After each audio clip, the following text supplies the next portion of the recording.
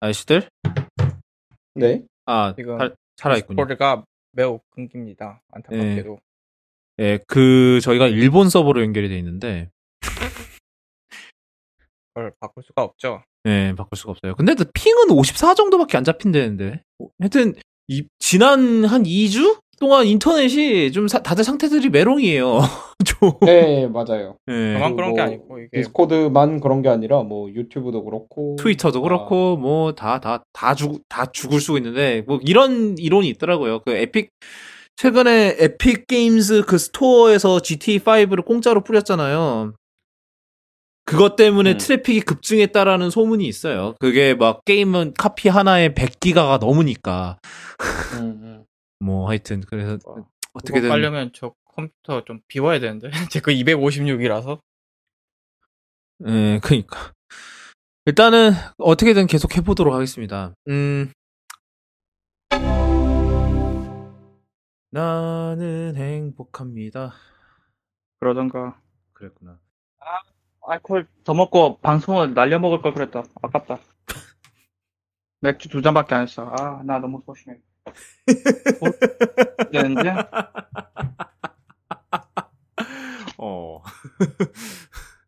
다 깼어. 심지어 알코올을 카페인으로 중화했단 말이야. 그 중한지 뭔지 모르겠지만 네. 뭐, 심리적으로 중화. 아, 예. 뭐 화학적으로는 그냥 간을 조졌겠지. 뭐 그렇겠지. 간을 많이 조지셨겠죠. 저런. 뭐가 웃긴데 또. 아, 15분 카운터를 시작합니다. 타이머지, 카운터가 아니라. 아, 잠깐만. 에피소드 준비에 뭔가 떴는데. 촬영 끝? 오케이. 뭐 촬영하셨대? 낸들 하나.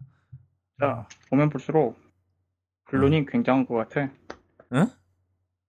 아니, 학교에서 프레젠테이션 수업 관련된 게 있는데, 그래서 3분짜리 영상을 해야 되는데, 웃겠는 거야. 내 모습을, 내 떨리는 눈동자를 보고 있느라니 너무 웃겠는 거야. 예. 그런데, 진엽님은 너무 잘하는 거야. 그, 컬러 스킬 보고 있으면. 그 앞에 텔레프롬프터라는 게 있으니까 그렇죠. 있어도 그렇죠. 프롬프터 쓰시나? 프롬프터 쓰실걸? 웬만해선? 왜냐하면, 뭐, F707 그 아저씨는 안 쓰는 것 같긴 한데, 그 느낌. 그 아저씨는 좀 써야 돼. 근데, 딱 봐도, 뭐, 이따가 물어보면 알겠지만, 쓰실 것 같은데? 근데 그게, 근데, 프롬프터 있고 없고의 문제가 아니야, 이건. 물론, 여러 번 녹화하고 하시긴 그 중에서 잘 된 거 고르시긴 하겠습니다만. 당연히, 같은 거, 여러 번 테이크 하지. 내가 옛날에 더기어 TV 했을 때도, 한 개 가지고 테이크 엄청나게 많이 한 적이, 그러고 이제 나중에 편집의 마법으로 다 사라지지, 마법같이. 그럼에도 불구하고. 아싸. 아무 이유 없이, 세컨 회선을 팠다. 왜죠?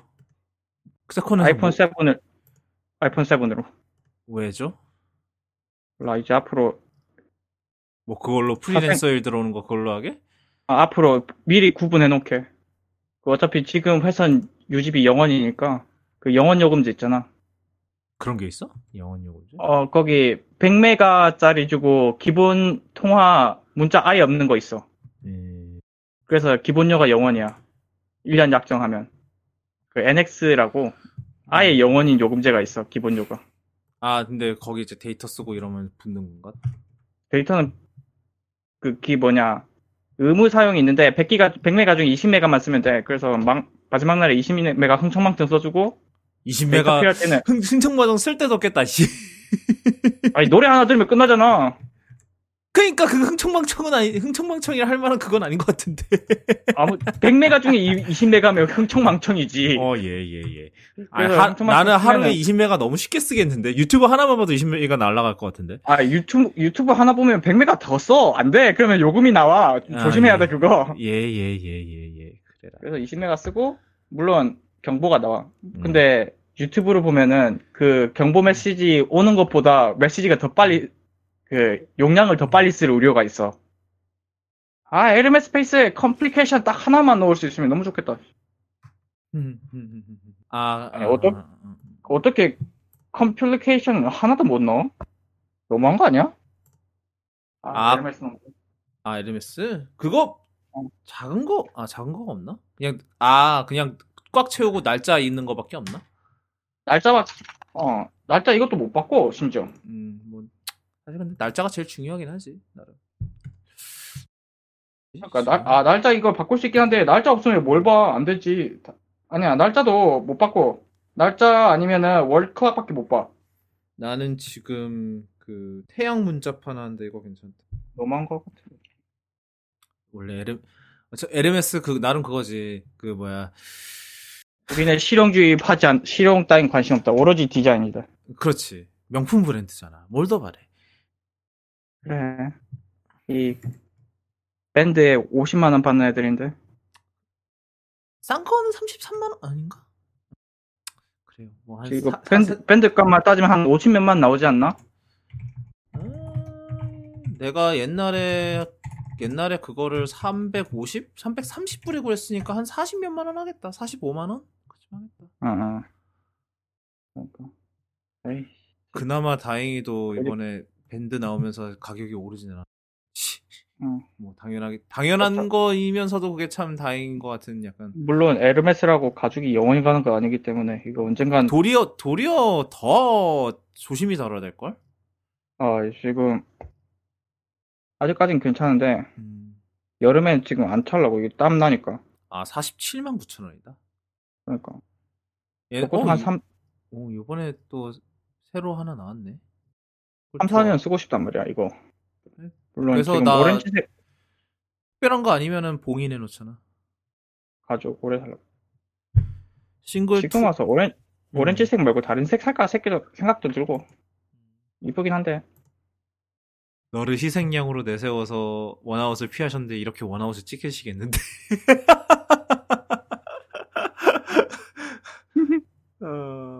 와, 살았다. 13분. 호루이 아저씨 희생양으로 내세워서 원아웃을 피하셨는데 이렇게 원아웃 또 하나 그냥 날리실 뻔. 네. 그건 안 되지. 예. 그나저나 우리 근데 오프라인 올해 내내 할 수 있을까요? 안 될 것 같은데. 그러게요. 뭐 여름엔 좀 나아지려나요, 사정이? 나아질 것 같긴 한데 이제 야구도 하는데 뭐. 네. 근데 계약을 한단 말이죠, 이제 고3들. 그러니까 고3도 합격하는데 3명이서 모이는 것 정도야 할 수 있지 않을까요? 일단 좀 상황 좀 더 보고 한 6월, 7월 그때쯤 하죠. 뭐 약간 미드이어 스페셜 뭐 이런 식으로 해갖고 뭐 또 티떠님이랑 해갖고 하죠. 코로나 진짜 코로나 상반기를 장식한 코로나 뭐 이런 식으로. 코로나와 코랑탕. 왜 코롱탕이야 또? 몰라, 그냥 라임이 좋잖아. 예. 하여튼 라임 중요해. 갑자기요? 갑자기? 예, 제가 지난주에는 제가 실수로 스피커를 켜놓는 바람에 녹음이 다른 소리들이 다 녹음됐을까봐 되게 불안했는데, 다행히도 마이크가 지향성이라서 녹음이 안 됐더라고요. 그래서 거의 문제없이 업로드를 했습니다. 하여튼, 오늘은 그런 녹음 실수가 안 나오기를 바라면서. 가끔 들어갔으면 사퇴하라고 하려고 했는데. 어떻게 제가 기를 빼고 뺐겠지, 뭘. 기를 쓰고 뺐겠지. 하여튼 시작을 해볼게요. 일단 저 팔로업으로 저희가 지난번에 아이폰 12 프로 관련 12 프로 관련 루머를 다뤘었는데 그 당시에 존 프로서 이거를 유출시킨 존 프로서가 영상 올리기 전에 한 말이 완전히 애플이 삼성을 바르려고 작정한 것 같다라는 식으로 얘기를 했더라고요. 근데 왜 그런지 얘기를 했을까 해서 다시 한번 영상을 봤는데 가격이 눈에 띄더라고요. 가격이 많이 떨어져요, 결과론적으로. 그때 저희가 128기가 기준 아이폰 12 프로 작은 거 6.1인치짜리가 999부터 시작한다고 했는데 999라는 가격 자체는 똑같아요. 지금 11 프로랑. 근데 256부터가 가격 차가 많이 줄어들었어요. 원래 왜냐하면 11 프로 같은 경우 256기가가 1149불이었고, 그 다음에 512기가가 1349였는데, 그게 256기가가 1099가 되고, 512기가가 1299. 그러니까 다 $50씩 내려가는 것 같아요, 지금 보니까. 근데 이게, 뭐, 고작, 뭐, 7만원, 8만원 차이긴 한데, 뭐, 그래도 그게 큰 차이긴 해요. 근데 왜 이게 또 흥미롭냐. 지금 갤럭시 S20 울트라가, 뭐, 물론 요즘 할인을 하도 해서 뭐 의미가 없긴 합니다. 뭐, 이제 그 정가가 의미가 없긴 합니다만, 지금 출고가가 원래는 1399부터 시작이거든요. 그것도, 울트라가 용량이 얼마죠? 128은 아닌 것 같고 512부터 시작하나? 512였나? 워낙에 안 팔리니까 잘 기억이 안 나네요. 잠깐. 너무하네. 있어봐요. 네, 스펙을 봅시다. 스펙을. 오히려 울트라보다 플립이 더 많이 팔렸다는 첩보가 들어왔는데. 아 그래요? 아 이거는 제 내피셜이고요. 아 그래요. 근데 실제로 그랬다고 해도 전혀 이상할 것 같진 않아요. 아무튼. 그래서 이런 면에서 하는 소리인 것 같아요. 일단은 애플이, 그러니까 삼성이나 이제 다른 경쟁 업체들이 애플에 비해서 가지고 있던 게 이제 고지 중 하나가 가격이었는데 그나마. 근데 삼성이 이번에 5G랍시고 가격을 엄청 올렸잖아요. 5G 달았다고. 그것 때문에 가격을 엄청 올렸다고 비난을 많이 받았는데, 애플은 5G를 달았음에도 사실상 가격을 그대로 가져가잖아요. 그래서 되게 비슷하게 지금 가격이 측정이 되는 지금 그런 모양새더라고요. 뭐, 그러니까, 잠시만요. 팩에 스토리지가 없냐? 아직도 찾고 있어요. S20 울트라 128부터 시작이네. 심각하군요. 하여튼 128기가인데 1400불부터 시작하니까 지금 뭐 이미 지금 11 프로 맥스랑 안드로메다로 하는 거죠. 네, 12 프로 맥스가 1099부터 시작하는데 그게 128기가니까. 네.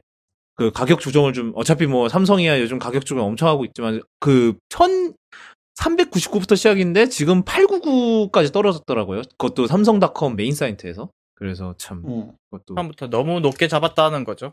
네, 그렇죠. 아니, 그러니까, 삼성만 그런 건지 모르겠는데, 이제 5G 모델이라고 다 이제 가격이 팍팍 올라가잖아요. 뭐 노트 10도 그랬고, 그때. 노트 10 같은 경우 우리나라에서는 5G 모델만 나왔죠, 또. 그 LTE 안 나오고. 5G를 어떻게든 거시기 하겠다. 라는 이제 통신사. 이런저런 이유 들어서 가격이 천정부지로 치솟다가 코로나 악재가 한 방이 터지는 바람에 지금 다 같이 망했죠. 수요가 다 죽었죠. 가격, 삼성 입장에서는. 네, 삼성 입장에서는 지금 가격 올리기에 정말 안 좋았던 타이밍이죠. 이제, 저희 컬러 스케일이랑 자매 채널인 모 채널의 모분께서는 갤럭시나 이런 애들이 가격을 다 올리는 게 애플 탓이라고 계속해서 얘기를 하시는데, 지금 정작 이제 애플이 가격을 조금씩 내리기 시작하면은 이제 그 다음에 삼성이 어떻게 대응을 할지는 좀 그것도 흥미로운 관전 포인트가 될 것 같아요. 뭐, 근데 그분의 주장에 크게 토를 달고 싶진 않아요. 왜냐면 애플이 가격을 미친 듯이 그동안 올렸던 건 맞거든요. 사실은. 그러니까 여태까지는. 저는 그렇게 생각해요. 용기를 줬다고 생각해요. 네.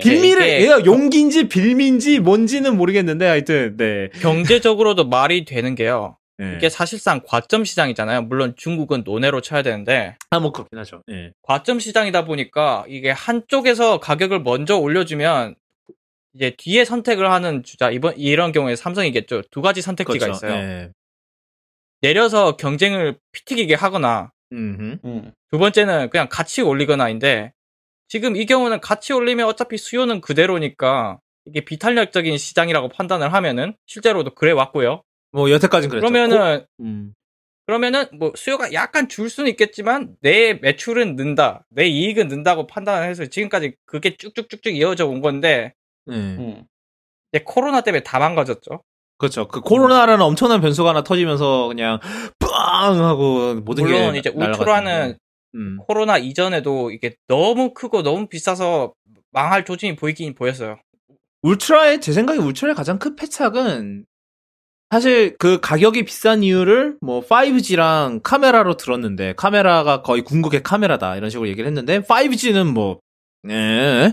뭐 그렇다 치는데 뭐 어차피 그 5G는 전 세계적으로 지금 크게 뭐 그거 되는 건 아니니까. 근데 카메라가 말이 많았잖아요. 그렇게 궁극의 카메라고 가격을 막 1399부터 우리나라는 뭐 150만 원인가 그렇지 않아요? 그 시작 뭐 출고가가 하여튼 그래서 그렇게 가격을 매길 거면 진짜 카메라가 어떠한 문제도 없이 완벽해야 되는데 문제가 엄청나게 많았어요. 초반에 자동 초점 문제도 해고. 예, 제가 예전에 말씀드렸던 것 같은데 뭐 자동 초점 문제도 있고 1.1배 줌부터 3.9배 줌까지가 아주 수채화 수준이었고. 아, 맞아요. 그 하이브리드 줌 단계가 그랬다 그랬죠. 네네. 지금도 그런지는 모르겠어요. 지금 개선 안 됐으면 좀 심각한 문제고요. 삼성 입장에서 나름 꽤 큰 모험을 한 거죠. 사실 1억 8천만 원, 800만 원서 1억 헷갈리는데 1억 800만 원서짜리 카메라를 넣는 것 자체가 사실 엄청난 모험이었는데 이제 그거를 소프트웨어로 어떻게든 잡아낼 수 있을 거라고 생각을 했었겠죠, 당연히. 근데 처참하게 실패를 했다는 그게 이제 좀 처참한 문제인 것 같아요. 아무튼 아이폰 가격은 내려간다고 합니다. 예, 뭐 아이폰 가격이 내려가는데 삼성이 노트도 20 가나요? 어떻게 되는 거지? 그렇지 않을까요? 약간 일관성 없이 노트만 11 가면 그것도 웃기잖아요? 하여튼, 네. 그래서 뭐 노트 20에서 어떻게 될지, 삼성이 어떤 반응을 보일지, 그건 또 그거대로 흥미로운 관전 포인트가 될 것 같고요. 그 다음 소식은 소니가 오랜만에 카메라 관련 소식을 내놨는데, 이건 뭐 카메라 얘기는 아니고 센서 관련 소식이에요. 근데 제 눈을 이목을 확 붙잡게 했던 거는 AI 이미지 센서래요. 그래서 이제는 진짜 내가 살다 AI에다가 이미지 센서에다가 이제 AI라는 걸 붙여야 되나라는 이런 생각이 들었는데 일단은 소니의 얘기는 이거예요. 그래서 이 센서는 안에 이제 AI 처리하는 그 MPU가 들어갔다고 보면 될까요? 닥터 몰라님 어떻게 이게? 제가 방금 이게 디스코드가 죽었다가 다시 살아나서 말씀을 뒷부분밖에 못 들었어요. 소니가 지금 이 IMX 500이라는 칩셋을 내놓았는데 예. 지금까지 IMX 칩셋 같은 경우는 이 센서 뒤에다가 D램을 박아서 재미를 많이 봤잖아요. 네, 그렇죠. 예. 그런데 소니는 여기서 한 발 더 나아가서 이제 꿀을 더 빨아야겠다. 이번에 AI 칩셋을 뒤에 깔아보자. 예. 해서 나온 게 이제 IMX 500이거든요. 그래서 이게 네네. 근데 이 AI 칩셋이란 게 MPU를 하는 걸까요? 아니면은 어떤 걸까요? 이게 저도 자세히 본 건 아니라서 정확히는 말씀드리기가 어려운데요. 뭐 그런 거일 제 생각에는 그런 거일 가능성이 에지 컴퓨팅 레퍼런스가 나오네요. 기사 중간에. 예, 제 생각에는 베이어 패턴으로 배치된 픽셀들? 네네. 그거를 이제 RGB 패턴의 픽셀로 바꿔야 되잖아요. 그렇죠. 그걸 ISP가 했죠, 아마? 그 과정에서 이제 AI 칩셋이 들어가서 뭐 신경망을 이용해서 합친다거나 뭐 그런 걸 하지 않았을까 하는 생각이 드네요. 일단 제일 기본적으로는 카메라 센서에 뭐 몇 픽셀이라 그러면 디스플레이처럼 센서 한 픽셀마다 RGB가 다 있는 게 아니라요. 그렇죠. 한 픽셀이 뭐 그린만 있는 픽셀이 있고 블루만 있는 픽셀이 있고 레드만 있는 픽셀이 있어요. 근데 우리가 디스플레이로 보려면 매 픽셀마다 RGB를 다 집어넣어줘야 되잖아요. 그렇죠. 그래서 이제 그 알고리즘이 얼마나 잘 돼 있느냐에 따라서 이제 또 사진 품질이 꽤 바뀌고 하거든요. 그래서 이제 지금까지는 그 알고리즘 얼마 잘 짜냐 이제 전통적인 방식으로 그리고 이제 그거를 고정적으로 ISP 같은 데다 박아 넣어가지고 이제 그런 식으로 프로세싱을 했는데 그 과정을 AI로 뭐 하겠다는 얘기 일려나요? 정확히는 모르겠네. 일단은 지금 소니에 따르면은 지금 이 센서는 크기도 크기라서 일단 스마트폰 같은 데 쓴다기보다는 좀 더 산업적인 용도로 많이 쓸 거다라고 그런 식으로 얘기를 해요. 그래서 대표적으로 이제 소니 쪽에서 대표적으로 예를 든 게 아마존 고 있잖아요. 아마존 고 같은 경우는 무인 마트 시스템인데 이거의 원리가 뭐냐면은 위에 엄청나게 카메라가 많아요. 그래서 이 카메라를 통해서 어떤 사람이 뭐를 들었다, 뭐를 들고 간다. 이거를 자동으로 인식을 한 다음에 나중에 그거에 대한 가격을 청구하는 시스템이거든요. 그러니까 이런 그 장면 인식 같은 거에 좀 더 초점을 둔 그런 센서인 것 같더라고요. 이러한 이제 산업적 용도에 좀 더 초점을 둔 것 같더라고요. 화질 개선으로도 쓰려면 쓸 수 있을 것 같아요. 특히 뭐 모아레 같은 거 줄인다든지. 아, 그렇죠. 뭐 네. 이게 이 AI 칩셋을 어떤 방향으로 튜닝을 하냐에 따라 용도가 달라질 수 있겠죠. 예를 들면은 뭐 스마트폰에다가 쓸 거면은 뭐 이제 일단은 당연히 ISP가 할 일을 중간에서 조금씩 그 빌려 가로채서 얘가 대신 처리를 한다든지 그냥 픽셀 단에서 그걸 더 빠르게 처리를 할 수 있으니까. 그러네. 근데 요거는 일단은 그 아까 전에 코드구님께서 말씀하신 것처럼 뭐 그런 거가 맞나 보네요. 네, 얘는 이제 그런데 얘는 애초에 스마트폰으로 쓸 크기가 아니에요. IMX 500 같은 경우는 그 AI 모듈 없는 녀석이 가로 0.7mm예요. 이거는 스마트폰에 들어가기 너무 커요, 이거는. 그 다음 소식은 좀 올해 또 다른 큰 M&A 소식인데 그 페이스북이 또 뭐를 먹었어요. 이번에. 자, 시작하기 전에 저희 회사, 제가 다니는 회사는 페이스북의 마케팅 파트너사고요. 자, 일단 이 얘기는 끝났으니. 그 다음, 이게 뭐냐면은 페이스북이 그 지피라는 곳을 이게 뭐라고 읽어야 돼요? 지피야? 기피야? 뭐야? 마음대로 읽으시면 됩니다. 이게 뭐 하여튼 누군가가 저한테 코멘트를 달 것 같아요. 뭐 그거는 내 할 바 아니겠고. 기피 뭐 이건 마치 스콘이냐 스카운이냐? 예. 그 페이스북이 그 지피라 그래서 이제 빠르게 음자를 검색할 수 있는 약간 검색 엔진 같은 그런 곳인데 여기를 인수를 했어요. 인수를 했는데 뭐 인수가가 4억 달러인가 그래요. 그래서 이게 뭐 옛날에 인스타그램 인수할 때부터의 그 뭐 10억 달러 주고 인수를 했던 걸로 기억을 하는데 그 당시에 그거보다는 당연히 낫습니다만 그래도 어떻게 보면 고작 움짤 검색 엔진인데 이거에 4억 달러를 준 거는 좀 대단하다 싶긴 하더라고요. 더벌즈 편집장인 닐레이 파텔이 4억 달러라는 수치는 옛날 1997년에 애플이 넥스트를 샀을 때 인수가랑 똑같다고. 물론 인플레이션이 반영되면은 한 630억 달러 정도 돼요. 그래도 그 630억 달러에 향후 20년을 보장할 수 있는 OS를 인수를 했고 그거를 일하던 개발팀을 인수를 했고 무엇보다도 중요하게도 거기에 스티브 잡스가 딸려왔었기 때문에 굉장히 630억 달러 오케이 그런 딜이었는데 그거에 고작 약 3분의 2 가격에 이 무슨 움짤 검색 엔진을 샀으니 뭐 당연히 데이터를 노리고 한 거겠죠. 사람들이 어떤 움짤을 많이 찾고 어떤 움짤을 쓰고 그런 데이터 매트릭을 가지고 뭐 어떻게 또 광고에 활용해 먹으려는 그게 아닐까라는 그런 생각이 좀 드긴 하는데 뭐 페이스북 말에 따르면은 인스타그램에다가 움짤을 도입할 예정이다라고 일단은 그렇게 이제 발표할 때 얘기를 했대는데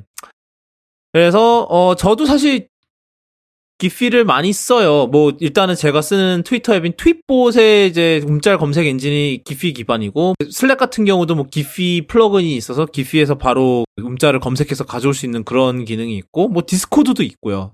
기피 검색. 디스코드는 약간 기피랑 또 다른 사이트 같이 긁어오더라고요. 보니까 어디죠? 그게 테너라는 곳인데 그건 또 놀랍게도 구글 거라는 얘기가 있더라고요. 이제 상원의원들의 그 반독점 알람을 또 건드려서 또 조사를 한 해 만에 또 얘기가 나왔어요. 한때 대선 후보였던 엘리자베스 워렌 상원의원이 이건 또 조사를 해봐야 될 것 같다.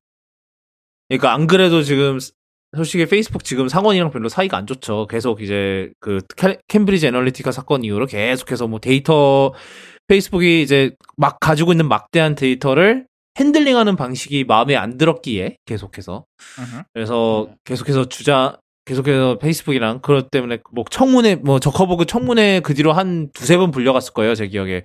그래서 불려가서 계속해서 신경전을 벌이고 그랬었는데 이번에도 이것 때문에 좀 이렇게 순탄한 인수 과정이 될 것 같지는 않아요. 제 생각에는 꽤 그 의회에서 걸고 넘어질 부분이 굉장히 많을 것 같아요. 왜냐하면 결국은 더 많은 데이터를 추적을 하겠다는 거니까. 그래서 이거 데이터에 대해서 어떻게 관리를 할 거냐라는 그런 문제가 계속해서 지금 대두가 되는 것 같아요. 이건 어떻게 보면은 진짜로 페이스북의 업보가 아닐까 좀 그런 생각도 좀 들긴 하네요. 뭐 정치 얘기 나온 김에 이제 우리나라 정치 얘기를 좀 해보죠. 저희가 지난주에 정치 IT 크로스로드라는 코너를 론칭을 했는데 자주 안 다루길 바랬건만 바로 그 다음 주에 또 있어요. 이거는 연합뉴스 기사인데 그 공인인증서가 21년 만에 폐지됐냐라는 그런 기사예요. 자, 호로이님 어떤 얘기인가요 이게? 지금 우리 국회가 막바지잖아요. 그래서 막 법을 쏟아내고 있어요. 뭐 지난주에 다뤘던 그것도 있고. 그래서 그 중에 하나가 전자서명법 전부 개정 법률안이라는 거예요. 이게 과방위를 통과했는데요. 이 법안의 주요 내용 중에 하나가 공인인증기관, 공인인증서 및 공인전자서명 제도의 폐지를 주요 골자로 하고 있습니다. 그러니까 이게 뭐냐면 이게 지금까지 인증서는 국가가 지정해 놓은 것만, 그러니까 공인이죠. 공인만 써야 됐는데 이제 그 조항을 삭제한 거예요. 그러면서 이제 이 법안이 추진하고자 하는 바는 이제 전자서명 같은 걸 활성화시켜 보자라는 걸 주요 골자로 하고 있어요.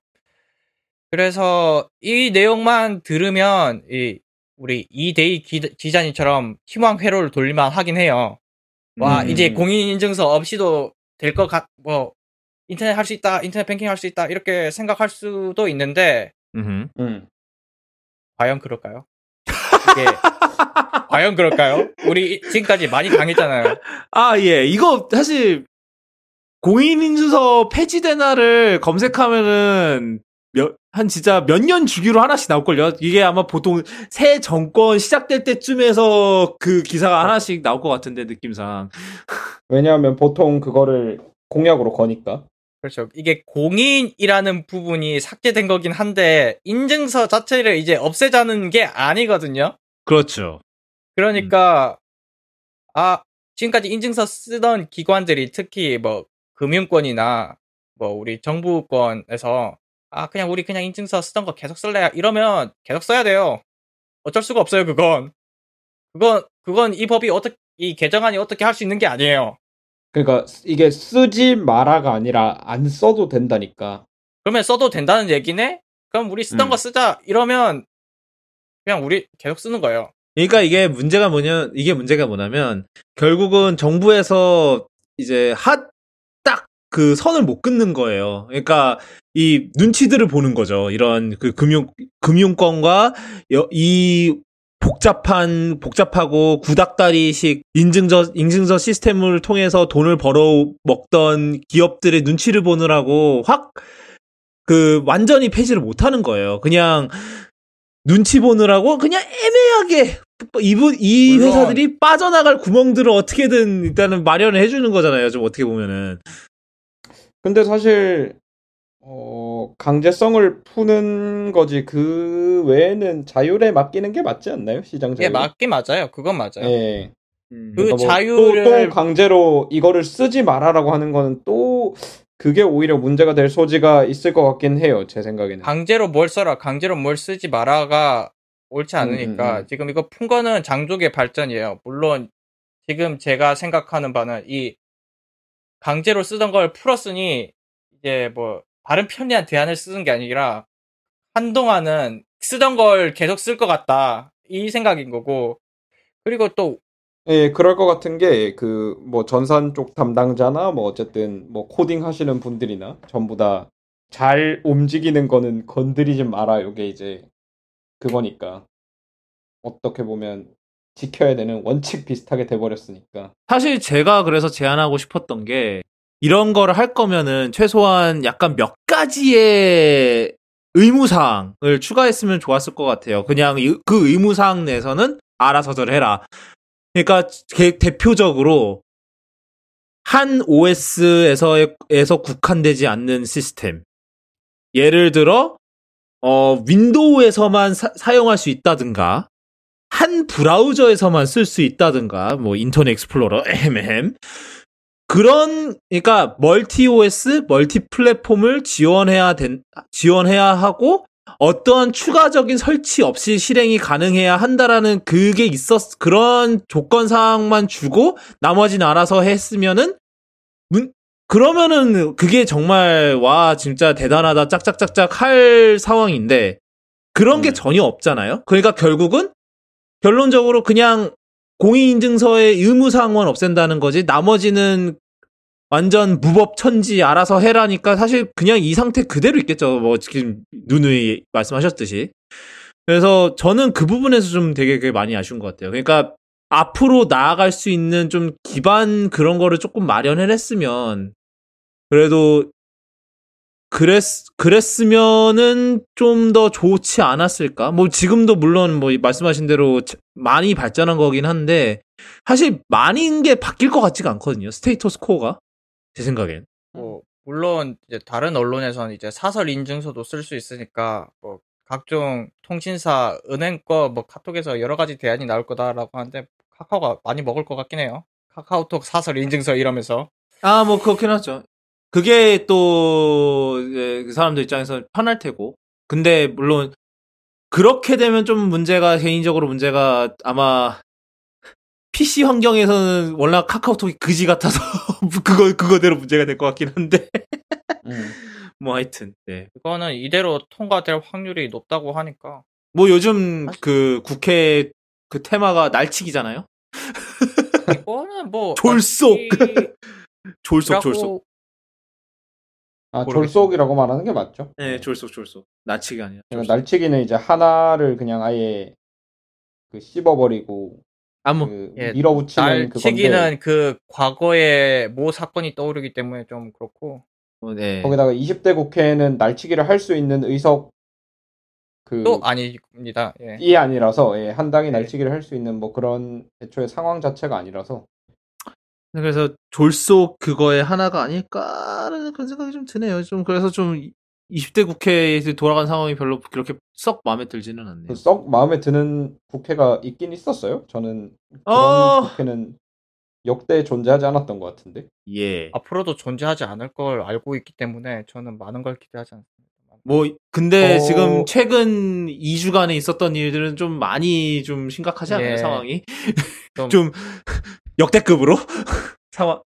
떠나기 전에 이것저것 다 통과시키려는 움직임이 마음에 들지 않긴 합니다. 네, 졸속으로 지금 하도 많은 거를 그냥 갖다 받고 있으니까 좀 그게 좀 마음에 안 들죠, 사실. 근데 제가 다시 생각해 보니까 네.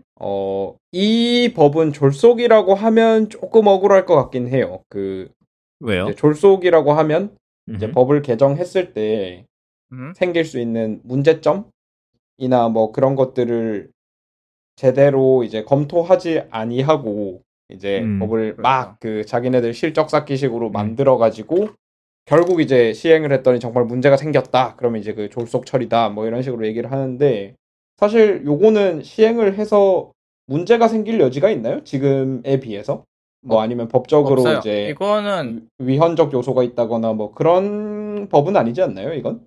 예, 그 공인만 삭제한 거고 지금 이제 안을 보면요. 이게 타임라인이 좀 나와 있어요. 이게 타임라인이 처음이 언제냐? 1차 376회 국회 임시회에서 제1차 과학기술정보방송통신위원회 3월 5일자부터 시작이 되어 있어요. 여기 보면은. 그래서 2달? 뭐 다른 일까지 생각하면 2달이면 불충분할 수도 있는데 그렇게까지 졸속은 아닌 것 같고요. 뭐 우리가 좀 시간이 부족했을 것 같다는 생각은 듭니다만 모르겠습니다. 졸속은 모르겠고. 아무튼 이건 장족의 발전이다. 그리고 앞으로 아마 카카오가 먹을 것 같다. 아니면 아무 일도 안 일어나든지 둘 중 하나일 것 같아요. 솔직히. 그럴 것 같습니다. 어쨌든 인증서로부터 완전히 해방될 것 같지는 않다 정도로 요약을 드릴 것 같고요. 네네. 일단 이 정도의 그 설레발칠 일은 아닌 것 같아요, 확실히. 그 다음 소식은 타다는 아니고요. 타다는 이미 이제 죽었으니까. 지금 파파라는 옛날에 다룬 적은 있는지 모르겠어요. 안 다뤘던 것 같은데 이제 타다는 이번에 그 타다 금지법이라는 것과 함께 이제 역사 속으로 사라졌고요. 순식간에. 이제 저희가 지난주에 카니발을 팔기 시작했더라라는 그런 소식도 전해드렸었는데, 지금 이제 파파가 어떻게 보면 이제 타다의 경쟁 서비스로 출발을 했었어요. 근데 일단은 타다와 이제 타다 금지법이 이제 뭐 발의되고 이러고 있었을 때 시점에서 파파는 재빠르게 일단 이 법에 충실히 따르려는 그런 움직임을 많이 보였다고 해요. 그래서 일단 타다는 사라졌고, 그래서 파파가 조금씩 이제 사이즈를 키우려는 그런 느낌인데, 지금 현재 50여 대 강남 지역에서 50여 대 차량을 지금 운영을 하고 있는데, 내년 4월에 여객 자동차법 시행 전까지 300여 대로 확보하고, 그 다음에 서울과 수도권 전역으로 서비스를 넓힐 예정이며, 그 다음에 법 시행 이후에는 800대 정도로 늘릴 예정이라고 합니다.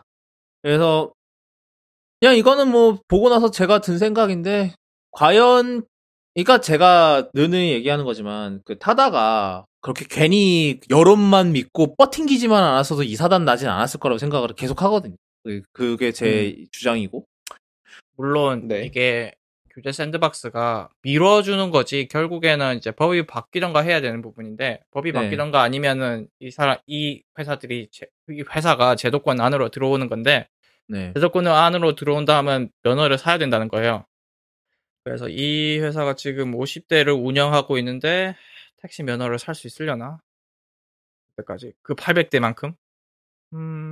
그거는 일단 규제 샌드박스 기간 동안 시간을 벌면서 사업을 키우고 법을 어떻게 할지 보겠다는 건데. 네, 그렇죠. 그래서 관건이 뭐냐면은 플랫폼 운송 사업자가 납부할 기여금 수준하고 그다음에 플랫폼 면허 총량인데, 이거는 국토부가 최근 출범시킨 모빌리티 혁신위원회 결정에 달려 있으니까 이제 파파 입장에서 열심히 협상을 하면은 어느 정도 살아남을 방법이 있지 않을까. 그러니까 타다는 그냥 나 이 법 못 따라 이러고 그냥 절벽에서 몸을 던져버린 셈이고, 파파는 일단은 어떻게든 살아남아 보려는 건데.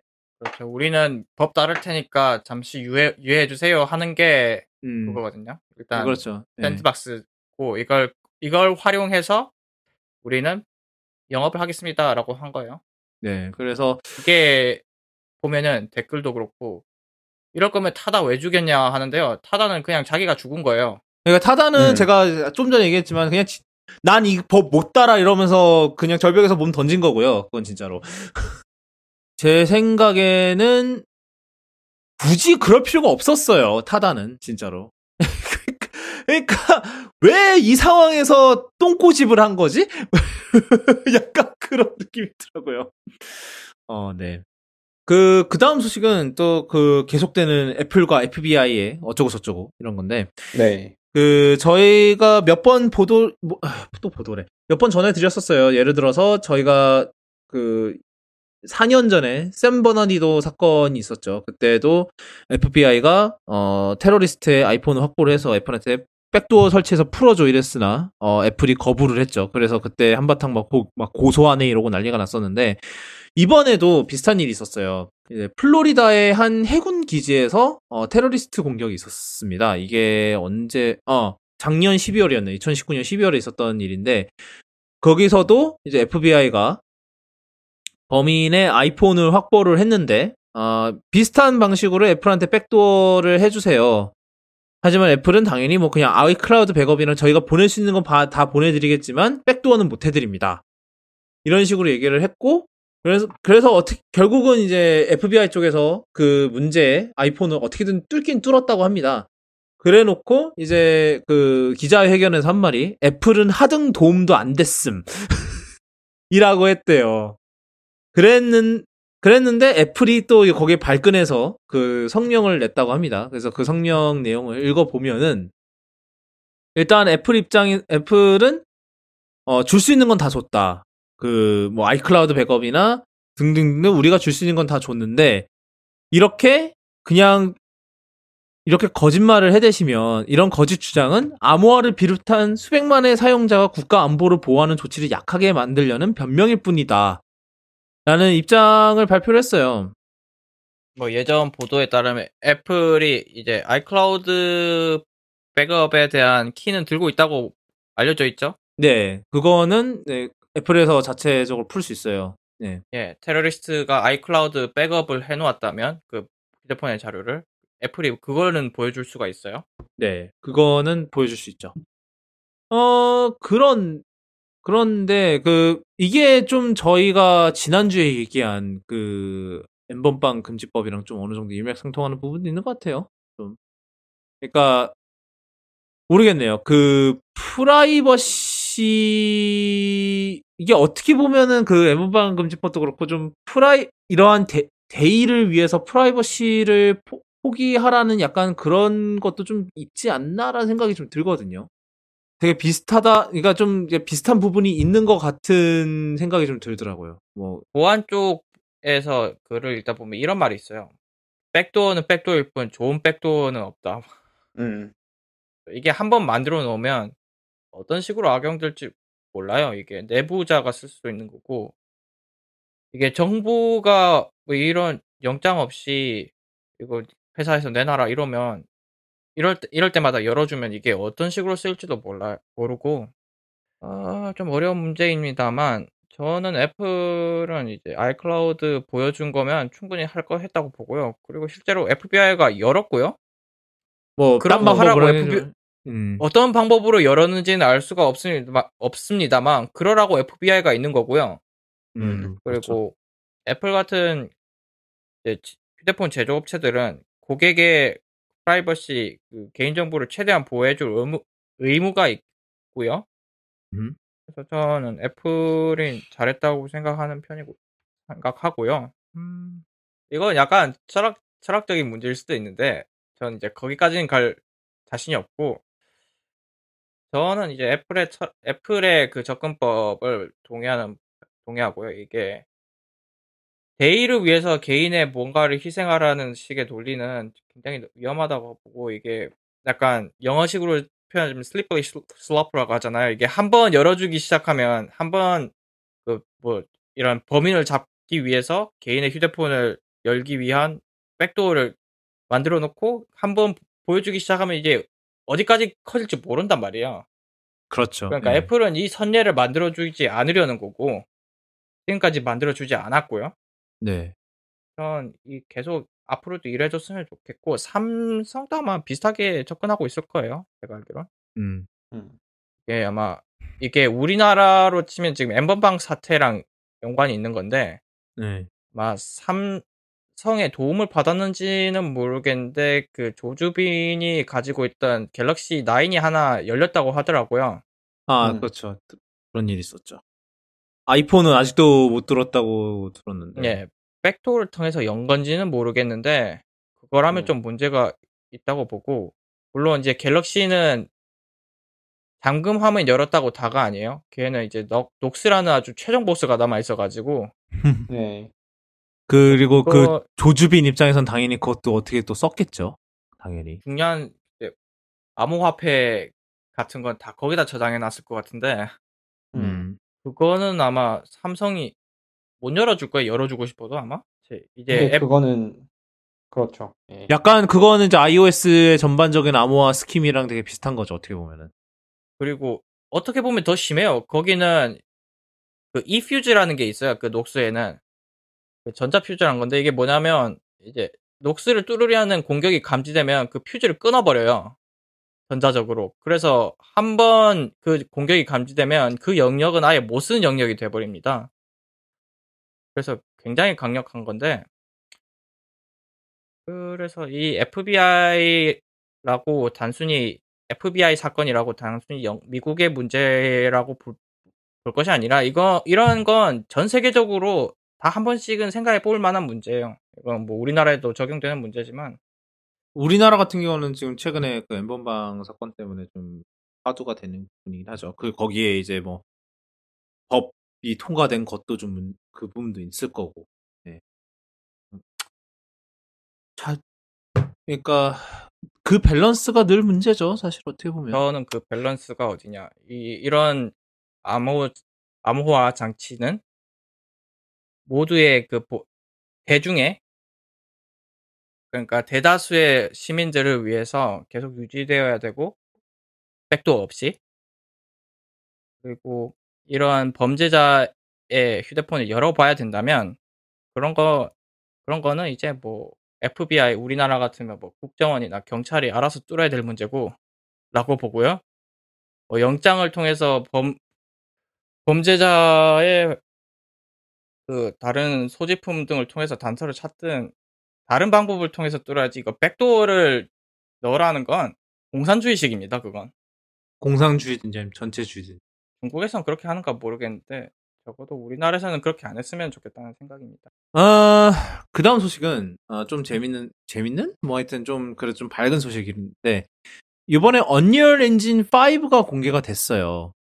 그래서 이 언리얼 엔진 5는 지금 일단 이번에 시연 영상 하나가 공개가 같이 됐는데 이 시연 영상은 PS5 하드웨어에서 구동을 했다고 하고요. 그리고 이거 이제 이 엔진 자체는 뭐 PC는 물론이고 PS5, 엑스박스 시리즈 X 뭐 그리고 다른 플랫폼 이제 다른 현세대 플랫폼들도 모두 지원할 거라고 합니다. 근데 이제 이 데모에 일단은 제가 데모를 쫙 봤는데 일단 가장 큰 게 두 가지였던 것 같아요. 하나는 이제 한 번에 얼만큼의 많은 폴리곤들을 표시를 할 수 있느냐가 있겠고, 그 다음에 네. 다른 하나는 이제 레이 트레이싱. 뭐 여기선 레이 트레이싱이라고 대놓고 얘기하진 않았는데, 이제 사실상 레이 트레이싱의 그런 기술들을 많이 보여줬어요. 그래서 뭐 글로벌 일루미네이션? 예. 네, 그런 거 많이 봤죠. 네, 그런 부분을 가장 많이 보여줬고, 그래서 뭐 대표적으로 이제 여기에 이제 동상 하나가 나오는데, 이 동상 하나에만 이제 3,300만 개의 폴리곤, 그러니까 뭐 트라이앵글이라고 돼 있는데 뭐 폴리곤이죠. 그래서 그 트라이앵글이 들어가 있다. 그리고 이거를 여러 개를 한꺼번에 표시해서 렌더링을 할 수 있다. 이런 부분을 많이 강조를 했고, 그 다음에 이제 글로벌 일루미네이션 부분도 그런 면에서 이제 좀 차세대기다.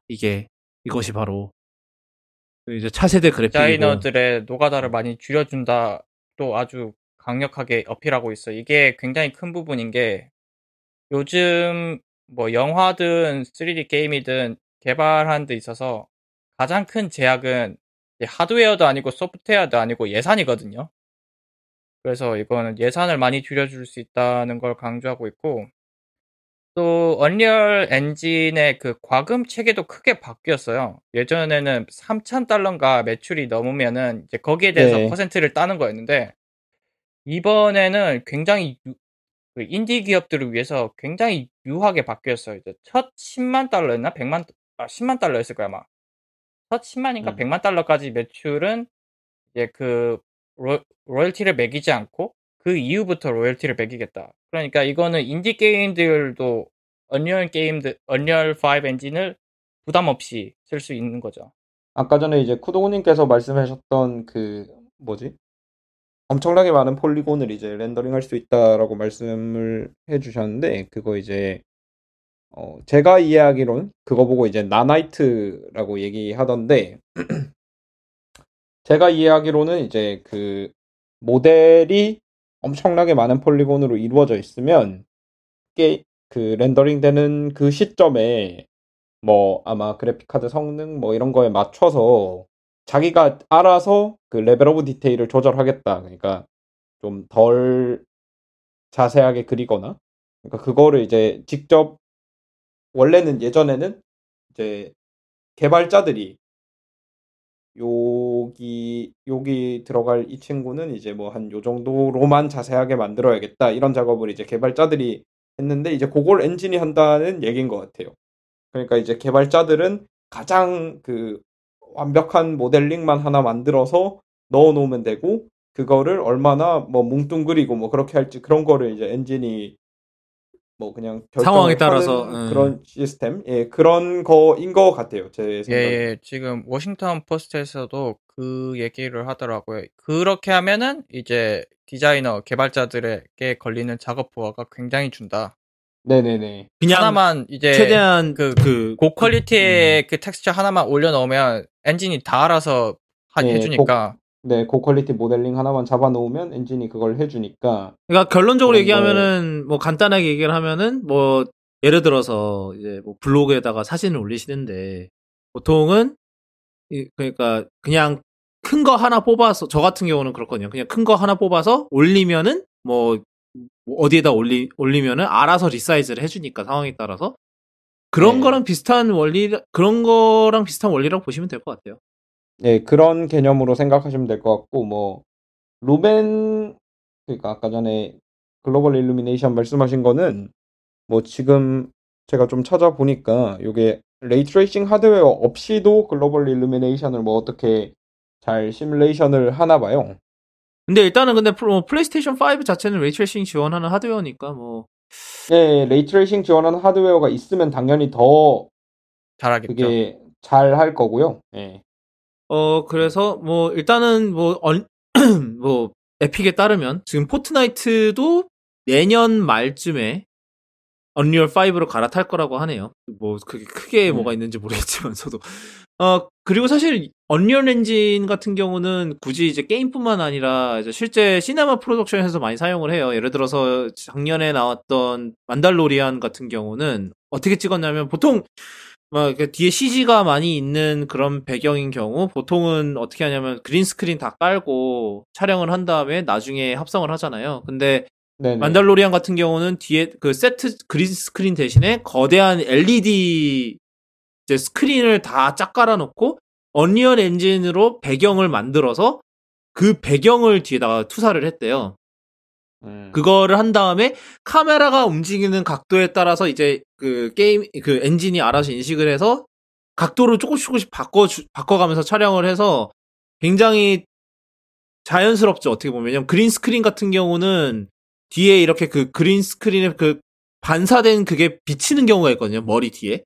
그런 경우가 있으면은 굉장히 CG 작업하는 과정에서 굉장히 난감해지는데, 얘 같은 경우는 어차피 LED로 그 배경의 그 색을 빛으로 쏴주는 셈이잖아요, 어떻게 보면은. 네. 그래서 합성할 때 굉장히 자연스럽다고 하고, 어떨 때는 그게 너무나도 사실적이어서 굳이 CG 합성을 다시 할 필요가 없을 정도로 꽤 정교한 편이라고 하더라고요. 그래서 이런 부분이 이제 나중에 이제 시네마 프로덕션에서도 어떠한 영향을 갖게 될지 그런 부분도 좀 많이 기대가 되는 것 같아요. 굳이 이제는 게임에만 국한된 게 아니고, 왜냐면 워낙 이러한 엔진, 이렇게 사실 이 언리얼 엔진 5 같은 경우도 데모를 보면은 사실 뭐 캐릭터는 조금 약간 뭐 정말 사실적인 사람 같지는 않지만, 근데 이거는 아마 그 불쾌한 골짜기 같은 그런 거를 좀 고려를 해서 그렇게 한 것 같고, 근데 이제 전반적인 뭐 배경이나 이제 그 예시를 드는 그 하나에 3,300만 개의 폴리곤을 만들었다는 이 스태츄 같은 거를 보면은 굉장히 자세하거든요. 디테일 있고. 그래서 이런 거를 굳이 이제 뭐 CG로 다시 렌더를 할 필요가 없이 그냥 얘만으로 렌더링을 해서 할 수 있는 시대가 거의 오지 않았을까라는 생각도 들더라고요. 그래서 이러한 이제 뭐 CG 같은 그런 작업에서도 훨씬 더 단가가 적어지게 되는 부분이 되지 않을까? 그런 기대도 좀 있는 것 같아요. 내년에 이제 올해 나오는 이제 차세대기들 별로 이제 기대될 것도 없고 그냥 그런 거 아니겠냐 이런 생각도 많이 하시는데, 근데 이런 언리얼 엔진 5 데모 같은 거 보면은 물론 이거는 어디까지나 테크 데모입니다. 따라서 뭐 실제 게임 품질과는 차이가 있을 수 있고요. 물론 당연하겠지만. 근데 언리얼에선 이게 플레이어블한 게임이다라고는 말하고 있어요. 네, 뭐 조작을 하면서 하긴 하죠. 근데 뭐 이게 굉장히 제한적인 환경이잖아요. 테크 데모라는 그 성격상. 예, 테크 데모 같은 경우에는 이제 이게 스테이지가 짧기 때문에 굉장히 그 최적화를 빡세게 해놓을 수가 있어요. 그렇죠. 그리고 보면은 오브젝트도 별로 없어요. 예를 들어 뭐 몬스터 같은 것도 별로 없고. 만약에 여기다 거대한 보스 같은 걸 끼얹으면 프레임이 확 떨어질 수도 있어요. 예, 뭐 이런 품질 그대로 가면서 그렇게 하면 그럴 수 있겠죠. 예, 뭐 그런 거는 감안을 해주시면 되고. 예, 그러니까 그러니까 이렇게 생각하시면 돼요. 이 테크 데모는 이 언리얼 엔진 5가 할 수 있는 최대한의 것을 보여준다고 생각하시면 돼요. 네. 그러니까 실제 나오는 게임은 그보다 기대를 살짝 낮추시라는 거죠. 어떻게 보면. 네. 네. 그렇습니다. 그 다음 소식은 저희가 이게 작년 CES였죠? 올해가 아니고. 자가 업그레이드가 가능한 노트북 얘기를 했었어요. 이게 자가 업그레이드가 단순히 뭐 메모리 갈고 SSD 가는 수준이 아니라 안에 CPU를 데스크탑 CPU를 써서 아예 소켓형이어서 아예 CPU를 갈아버릴 수 있고 뭐 그래픽 카드도 나중에 업그레이드 할 수 있을 거다라는 식의 에일리언웨어 노트북이 있었어요. 근데 이번에 다음 모델이 나왔거든요. 다음 모델이 나왔는데 이전 모델을 사신 분들 입장에서는 사실상 업그레이드 할 수 있는 경로가 없어졌다고 합니다. 그러니까 뭐 이거는 어느 정도 예상된 거죠. 일단은 CPU는 당연히 인텔 걸 쓰니까 소켓 문제가 있고 마더보드 문제가 호환성 문제가 있고 마더보드 10세대 마더보드는 9세대 마더보드는 호환이 안 되죠. 당연히. 그리고 GPU 같은 경우도 이번에 이제 RTX 2070하고 2080에서 2070 슈퍼랑 2080 슈퍼가 나왔는데 얘네들도 이전 모델에서 못 쓴대요. 그래서 이전 모델 가지고 있던 분은 그냥 2070이랑 2080 중에서 뒤지고 볶아야 되는 그런 상황이 된 거죠. 어떻게 보면. 참 이게 아이디어는 좋았던 것 같은데 굉장히 그러니까 뭐 어떻게 일단 결국은 2세대 제품이 나오긴 나왔으나 근데 이게 1세대는 사실상 지금 이제 더 이상 갈 곳이 없는 그런 상태가 돼버려서 사실 이 업그레이드 가능성을 믿고 산 소비자들의 뒤통수를 제대로 후려갈겼죠. 뭐 물론 그때도 그때도 대리 우리가 약속은 못 해드립니다라고 하긴 했는데 약속을 못 해줄 거면 왜 이렇게 만들었을까요? 약간 그런 생각이 좀 드는 건 있어요. 그렇죠.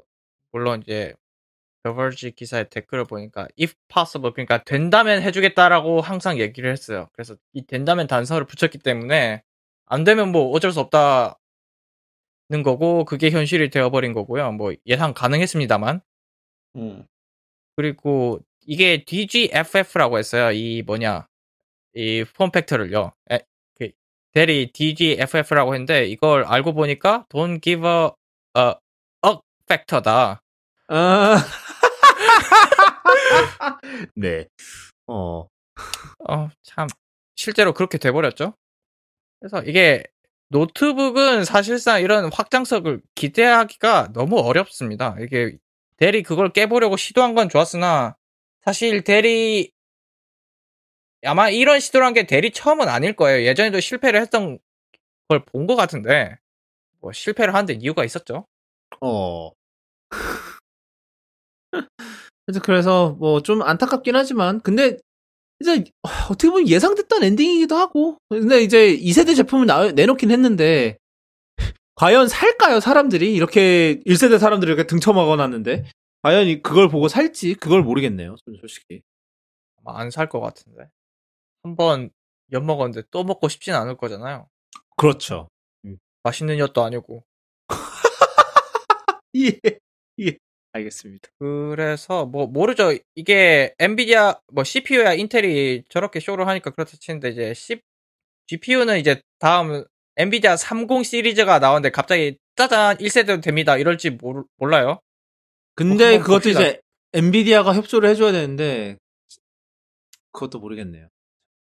그 다음 소식은 갑자기 닥터몰라님 다루고 싶다고 갑자기 올려주신 소식이에요. 제가 그거 순서를 위로 땡겼어요. 그러니까 지금 얘기를 해주시면 될 것 같아요. 그러니까 뭐 이게 별건 아니고요. 엔비디아가 지난주 그러고 보니까 그 소식도 없네.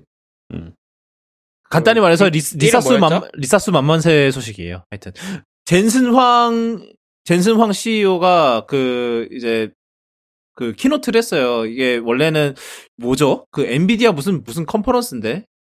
GTC. 예, GTC인데 원래는 이게 당연히 사람들이 모여서 이제 거대한 무대 앞에서 하는 거였으나 뭐 요즘 코로나 사태가 사태인지라 젠슨 황이 자기 집에서 했어요. 자기 집에서 하고 막 오븐에서 막 신제품 갓 구워서 꺼내고 막 이랬는데 하여튼 이제 얘기해 주세요. 각종 뭐 어마어마한 스위치도 공개하고 닌텐도 스위치 말고요. 서버에 들어간 스위치랑 또 뭐 쿠다 신버전 기타 등등 많이 냈어요. 예, 근데 뭐 많이 냈는데 지금 뭐 어쨌든 간에 GPU가 새로 나왔죠. 그러니까 차세대 GPU. 암페르? 암페어일 예. 거야. 암페어. 네, 그래서 암페어가 새로 나왔는데 이제 뭐 그것도 그거 나름대로 뭐 관심 많으신 분들은 관심 많으시겠지만 아직까지 이제 정말 관심 많으실 이제 게임용 GPU나 이런 거는 안 나왔고요. 일단 요번에 나온 거는 서버용 아니면 딥러닝 연산용이라고 봐도 좋은 그런 이제 GPU가 나온 건데 DGX라는 게 있어요. 이게 이제는 한 꽤 됐는데 한 2016년에 처음 나온 것 같은데 엔비디아가 직접 이제 서버를 만들어서 파는 거예요.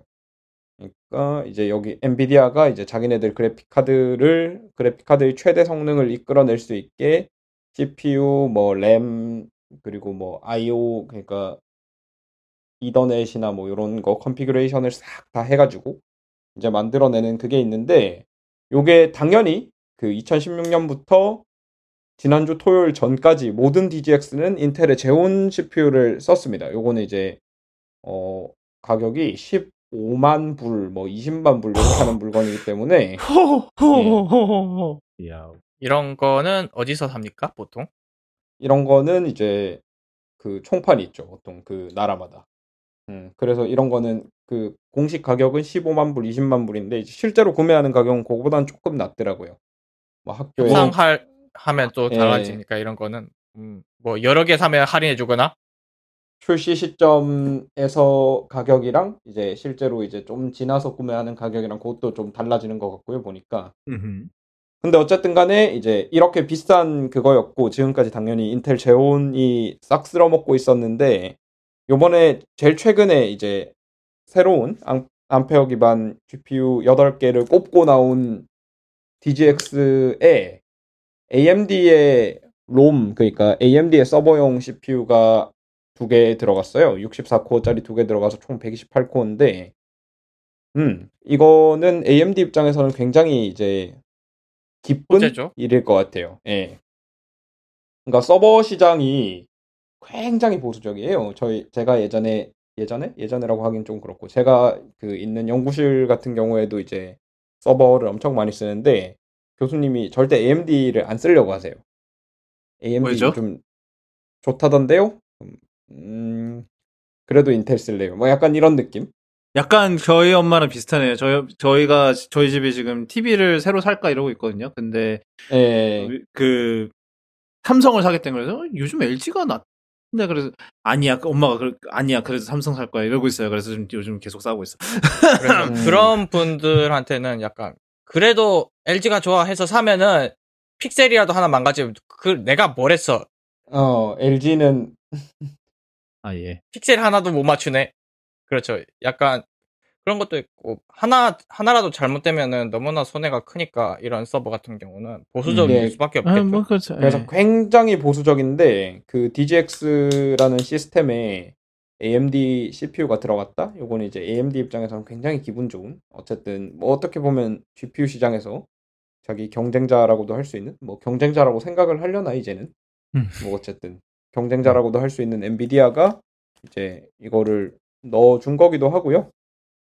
그만큼 이제 매력 있는 선택지가 되었다는 거를 반증하는 거라서 AMD 입장에서는 기분이 좋지 않을까. 뭐 AMD 얘기가 나와서 말인데 이거는 잠깐 다루는 거지만 이번에 새로운 라이젠 4000 시리즈는 상당히 많은 그 칩셋 지원을 포기할 거라는 소식이 있었어요.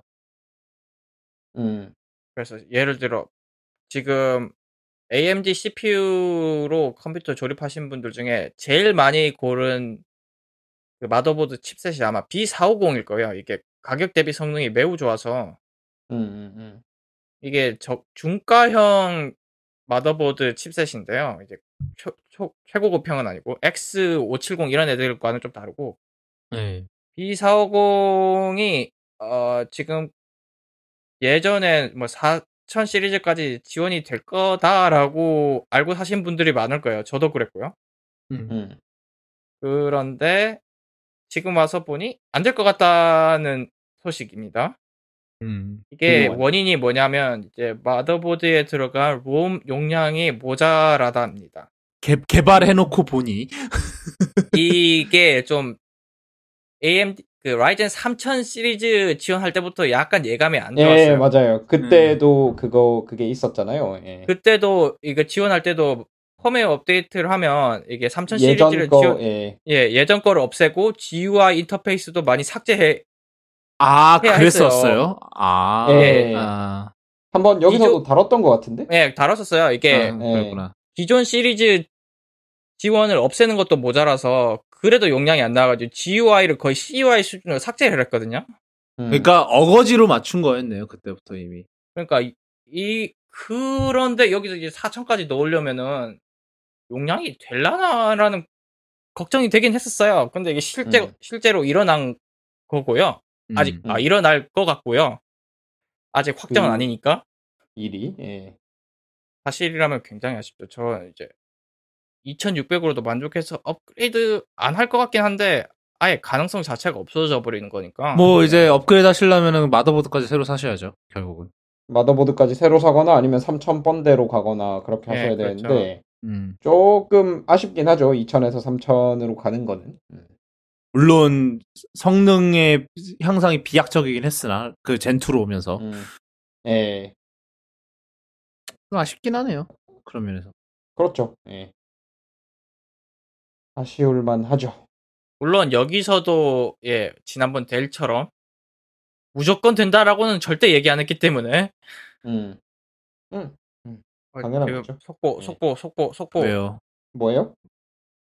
지금 AMD 속보. AMD에서 B450 및 X470 마더보드의 일부 베타 바이오스에서 젠3 기반 프로세서를 지원하는 코드를 사용하여 마더보드를 개발하고 활성화할 것입니다. 안 죽인대요? 된대요. 일부 B450까지는 된대요. 아이씨, 이렇게 얘기하면 내가 편집하기 되게 힘들잖아. 씨. 그래서 이제 신속성을 강조하기 위해서 그냥 뒤에 이제 소식이 들어온 걸로. 실제로 지금 1시간 전에 나온 소식이네.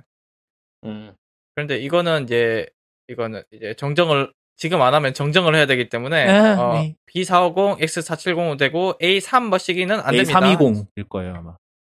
A320 걔는 택도 없어요. 그 다음 소식은 벨벳 개석 잠깐만요. 뭐지? 벨벳 개서라고요?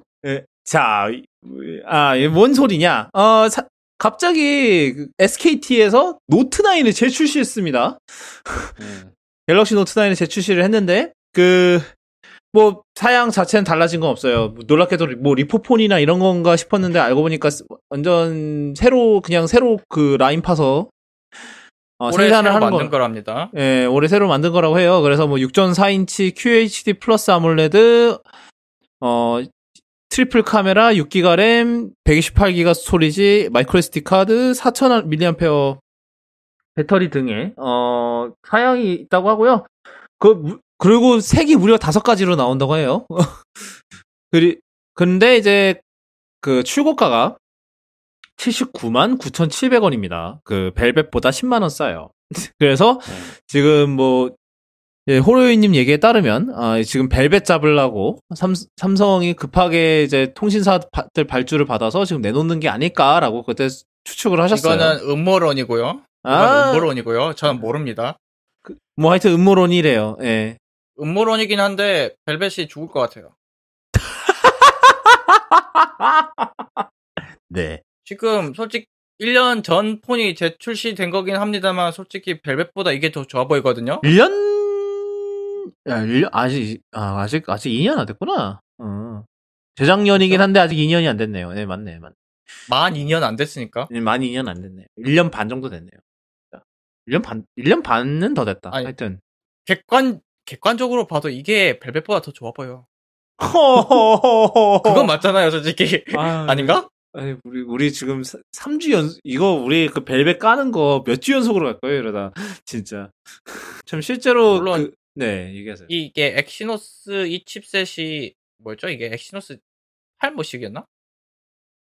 엑시노스. 얘가 그 퀄컴 765랑 비교해서 얼마나 좋을지, 아니, 비슷할 게 나올라나? 그러네요. 그 문제가 좀 있긴 하네. 근데 그것도 있고 얘는 아마 OS 업데이트가 어디까지 갈지 아마 안드로이드 12? 11? 왜냐하면 10일. 8로 나왔어요? 9로 나왔어요, 얘가. 아마 10일 정도에서 끊어질 것 같죠? 네, 일단 올해, 그러니까 내년에 소프트웨어 업데이트 나오는 게 마지막일 것 같으니까, 뭐, 그거는 염두에 두셔야죠. 그럼에도 불구하고, 얘는 펜도 있고, 걔도 펜 있나? 벨벳? 펜 팔아요. 얘, 그 와콤 머시기 있잖아.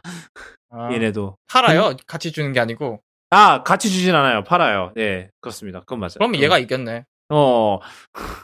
아마 그런 썰도 있어요. 이게 뭐냐면, 워낙에 5G를 팔아 제끼려고 5G 폰만 냈더니, LTE 폰 찾는 사람들 수요가 있더라.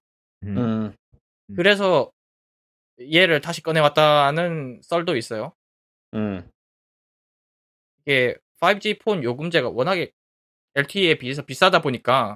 아니, 그럴 바에는 차라리 갤럭시 노트 10 LTE 모델을 그걸 출시해도 되지 않았을까? 어차피 존재는 하는 모델이잖아요. 어떻게 보면은 우리나라에 그냥 팔지 않았다 뿐이지 다른 나라에는 LTE 모델이 있어요. 그러니까 충분히 그걸 그냥 가져다가 팔았을 수 있었을 것 같은데 굳이 노트 9을 했다는 거는 뭐 이해는 할 수 없습니다만 아무튼 다시 나왔습니다. 그래서 적당한 가격에 네. 플래그십스러운 휴대폰을 사고 싶으신 분은 약간 플래그십 향, 이제 지금 와서는 플래그십은 아니고요.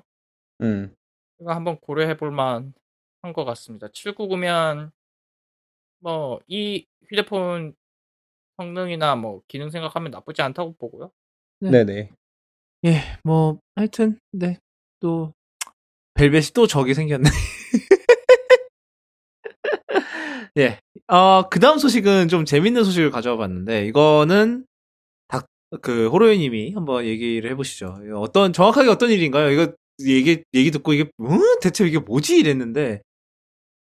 이거 도어대시라는 서비스가 있어요. 미국에는 이게 우리나라 약간 배민 같은 건데 피자 가게를 하는 분이 있어요. 도어대시에서 입점을 해서 피자를 파는 그 업주가 있었나 봐요. 그때 그분이 피자를 $24에 팔고 있었는데 도어대시에서는 이걸 $16로 잘못 올려놓은 거예요. 그래서 그걸 보고 업주가 이제 머리를 굴려본 거죠. 만약에 도어대시에 이 피자를 내가 $16에 주면은 나는 어차피 $24에 파는 거니까 도어대시가 나한테 $24를 줘야 되고 그러면 나는 가만히 앉아서 $8로 이득을 보는 거네? 머리를 굴려본 거예요. 이게 말이 안 되는데 실제로 해보니까 그렇게 되더라는 거죠. 그래서 그런 식으로 계속 돈을 열심히 먹었는데 이게 뭐 문제가 있는 거냐 아니면 잘못된 거냐 이건 그거를 떠나서 이게 도어대시 시스템이 아주 멍청한 거잖아요. 그렇죠. 그래서 언젠가는 도어대시가 알아채고 이걸 시정을 할 거라고 생각을 했는데 이 기사가 난 시점까지 못 찾았나 봐요. 이제 기사 보고 알았겠네. 이제 알았겠죠. 그리고 이 사건이 좀 뭐 이런 멍청한 에러를 일으키는 건 뭐 워낙에 많아서 별 기사거리가 안 될 것 같은데 이게 기사거리가 될 만한 이유가 소프트뱅크가 아주 깊이 관여하고 있는 회사라는 거예요. 또 그렇죠. 손정희 씨가 손이 가는 곳마다 요즘 이상해요. 마사 손이 마이너스 손이 슬슬 돼가는 그런 느낌이지. 그러니까 이게 요즘 벤처 기업들에 투자하는 곳 벤처 기업에 투자할 거면 시스템을 잘 보라는 교훈을 이런 식으로 보여주는 기사였고요. 도어대시 아마 시정을 했겠죠? 도어대시 제가 뉴욕에 있을 때 많이 썼었어요. 포스트메이트랑 더불어서. 뭐 이게 왜냐하면 둘이 각자 제공하는 이제 업체가 조금씩 달라요. 그래서 이제 도어대시도 많이 쓰고 뭐 예를 들어서 제가 왜 그랬는지 모르겠지만 미국에서 가끔씩 KFC가 땡길 때가 있어요. 왠지 모르겠지만 미국 그래서 근데 이제 KFC는 도어대시만 배달을 하거든요. 그래서 도어대시에서 시켜 먹고 막 이랬었는데 걔네 시스템이 좀 특이하기는 해요. 뭐 보통 팁 같은 거는 뭐 미국의 뭐 그런 일단 그 팀 문화 자체가 미국의 그 시기한 거다 이런 거는 이제 차치하고 뭐였지? 되게 원시적인 그런 문화다 이런 거는 일단 차치하고 보통 이제 포스트메이트나 이런 데는 팁을 이제 배달이 완료되면 주라 그러거든요. 근데 얘네들은 결제하기 전에 주래요. Why? 내가 아직 받지도 못한 서비스에 대한 팁을 미리 주라는 거야? 뭐야 이거? 대체 이런 시스템이 다 있어 이랬는데 좀 이상하긴 이상해 뭔가 확실히. 그러게 예. 그건 좀 이상하긴 이상해. 예. 되게 오랜만에 듣는 이름이었어요 도어대시. 아직 제 폰에 깔려 있을걸요? 쓴 지는 한참 됐는데, 이게 왜냐하면 제가 그 미국에서 쓰던 거 그대로 옮겨왔으니까, 있네, 도어대시, 아직도. 정리 좀 해야 되는데. 이제는 뭐 도어대시 쓸 일 없죠, 저는. 자, 그 다음 소식은, 이게 작년에 잠깐 나왔던 얘기인데, 다이슨이, 우리가 잘 아는 그 청소기 만드는 데 맞아요. 청소기 만드는 데서. 청소기랑 그 헤어드라이어 만드는 데. 고데기도 만들고 요즘은 $500 고데기 뭐 $600 헤어드라이어 맞나? $400짜리 헤어드라이어, $500짜리 고데기. $400? 네, $400짜리. 뭐 선풍기는 얼마였죠? 뭐 그건 모르겠고. 그리고 $600짜리 600달러짜리 스탠드도 있어요. 그 되게 막 복잡하게 생긴 스탠드도 있는데 하여튼 그 다이슨에서 전기차를 만들겠다고 선언을 했다가 아마 작년 말쯤에 결국 접는다고 발표를 했어요. 이게 어떻게 생겨먹은 걸까? 이게 공개가 안 됐었거든요, 여태까지. 그냥 말만 나왔다가 그냥 접었다라고 말만 나왔었는데, 이번에 그 다이슨이 이제 영국의 더 타임스랑 한 인터뷰에서, 차를 공개를 했어요. 그래서 이 코드명이 N526이고, 그 다음에 SUV 형태의 차예요. 일단 생긴 거는 대충. SUV 형태의 차인데, 무려 1회 충전 시 주행거리가 960km, 그러니까 600마일인데, 이쯤 되면은 거의 1000km거든요? 거의 1000km 가까이 달릴 수 있는, 전기차를 지향으로 했었다. 이게 어떻게 이렇게 할 수 있었느냐? 이게 배터리 기술이, 다르대요. 이제, 솔리드 스테이트 배터리라는 건데, 이거 같은 경우는, 리튬이온은 액체 형태든가요? 이거 제가 잘 모르는데, 기본적으로는 액체 형태고, 네. 폴리머에다가 처리를 해놓으면 액체 형태가 아닌 상태로 만들 수 있죠? 맞나? 저희가 배터리는 잘 몰랐는데, 아마 네. 어느 분이 댓글 달아주시겠죠. 청취자분들. 청취자분들 중에서 배터리에 대해서 잘 아시는 분이 있으면은, 네, 댓글 달아주시면 저희가 다음 팔로우 읽어드릴게요. 근데, 하여튼, 솔리드 스테이트 배터리를 통해서, 일단은, 안정적인 주행거리를 확보를 하고, 그 다음에 배터리 자체의 안정성을 굉장히 높였다라는 얘기를 해요. 그래서, 매우 추운 2월 밤에도, 배터리 수명이 닳지 않고, 그리고 그 상황에서, 뭐 히터 풀로 틀어놓고 막 100km 이상으로 달려도 배터리에 무리가 가지 않는다라고 그렇게 얘기를 했다고 합니다. 그리고 뭐 제로백이 4.8초라네요. 뭐 이 정도 막 그 무게가 2.6톤이랬는데 이 정도 차에서 4.8초면 상당히 빠른 거예요, 사실. 하여튼 그래. 네. 그러니까 말이 안 되게 빠른 거죠. 네. 그래서 이 차 자체는 그때 접었던 이유가 단가가 말이 안 나와서라고. 저걸 만들어서 이익을 낼 수가 없어서. 네, 그렇죠. 뭐 이게 그 사람 입에서 직접 나온 건지는 모르겠는데 잠시만. 아마 그런가 봐요. 예, 말을 했네요. 이게 다이슨이 이걸 손익 분기점을 넘으려면 차 한 대당 15만 파운드를 내야 되는데, 수익을 내야 되는데. 그러니까 그 말인즉슨 그 차의 원가 플러스 15만 파운드거든요. 15만 파운드가 뭐 요즘 뭐 영국 파운드가 죽었다고는 하나. 이게 듣기만 해도 사양이 말이 안 되잖아요. 대충 한 2억 2천만 원 정도 되네요. 그러니까 대당 2억 2천만 원의 이익을 내야 되는 거예요. 일단은 그 원가는 차치하고. 그러니까 마진율을 뭐 50% 잡던가요? 그러면 40에서 50? 예, 2배 잡는다고 치면은 4억 원이죠. 4억 원. 4억 4천을 받아야 4억 5천 정도가 받아야 되는데 뭐 수짓하지 안 나오죠. 왜냐하면은 그렇게 되면은 테슬라 모델 X에 대충 해도 한 3배? 거의 4배? 정도가 되거든요. 막 모델 X가 우리나라에서 1억 3천부터 시작하던가 그럴 거예요. 하여튼 그래서 그렇게 되면은 진짜 사실 이쯤 되면 이제 전기차로 뭐 실용성을 따지고 환경오염을 줄이고가 아니라 이거는 그냥 사치품의 영역에 들어가는 거기 때문에 그렇게 할 거면 이제 또 진짜 막 그 4억에 맞게 차를 만들어야 되는데 그건 또 그거대로 문제고요. 그렇죠. 4억이면 그냥 일단 사치품의 영역이라고 보고 그러면 이제 경쟁사들이 뭐 포르쉐, 람보르기니 이런 애들 아닌가? 네, 그런 애들을 차는 한 번도 안 만들어 본 다이슨이 아니 뭐 다이슨 헤어드라이어 한 번도 안 만들어봤는데 뭐 했잖아요. 하여튼 그건 그거고 헤어드라이어랑은 조금 경우가 많이 다르죠. 뭐 이게 물론 40만 이제 원이야. 좀 말도 안 되게 비싸긴 합니다만 사람이 이제 생일인데 에라이 모르겠다 한번 질러보자 하면서 살 수 있는 건데 4억은 에라 모르겠다 4억 쓸래 할 수 있는 분 예 인정. 일단 저는 안 되거든요. 일단은 그리고 이게 얼마나 비싼 건지 궁금하시다면 저희가 옛날에 한번 얘기를 했었던 람보르기니 우루스라고 있어요. 그 람보르기니의 첫 SUV인데 얘가 가격이 2억 9,900만 원이에요. 3억 조금 안 내요. 그러니까 걔보다 3분의 1이 더 비싼 거야 심지어. 이거 타이칸 2대 값 아니에요 이러면? 타이칸 터보 S가 15만 불이니까 우리나라 들어오면 한 2억 하겠죠? 그럼 2배 되네. 그러니까 이게 이미 타이칸 2대에서 끝났어요. 그러게 타이칸 사겠지. 타이칸 2대를 사겠.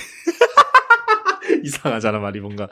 그래서 뭐 일단은 다이슨이 개인적으로 이 프로젝트에 5억 파운드를 쏟아 부었지만 결국은 이 수지 타산 문제 때문에 포기를 했다고 합니다.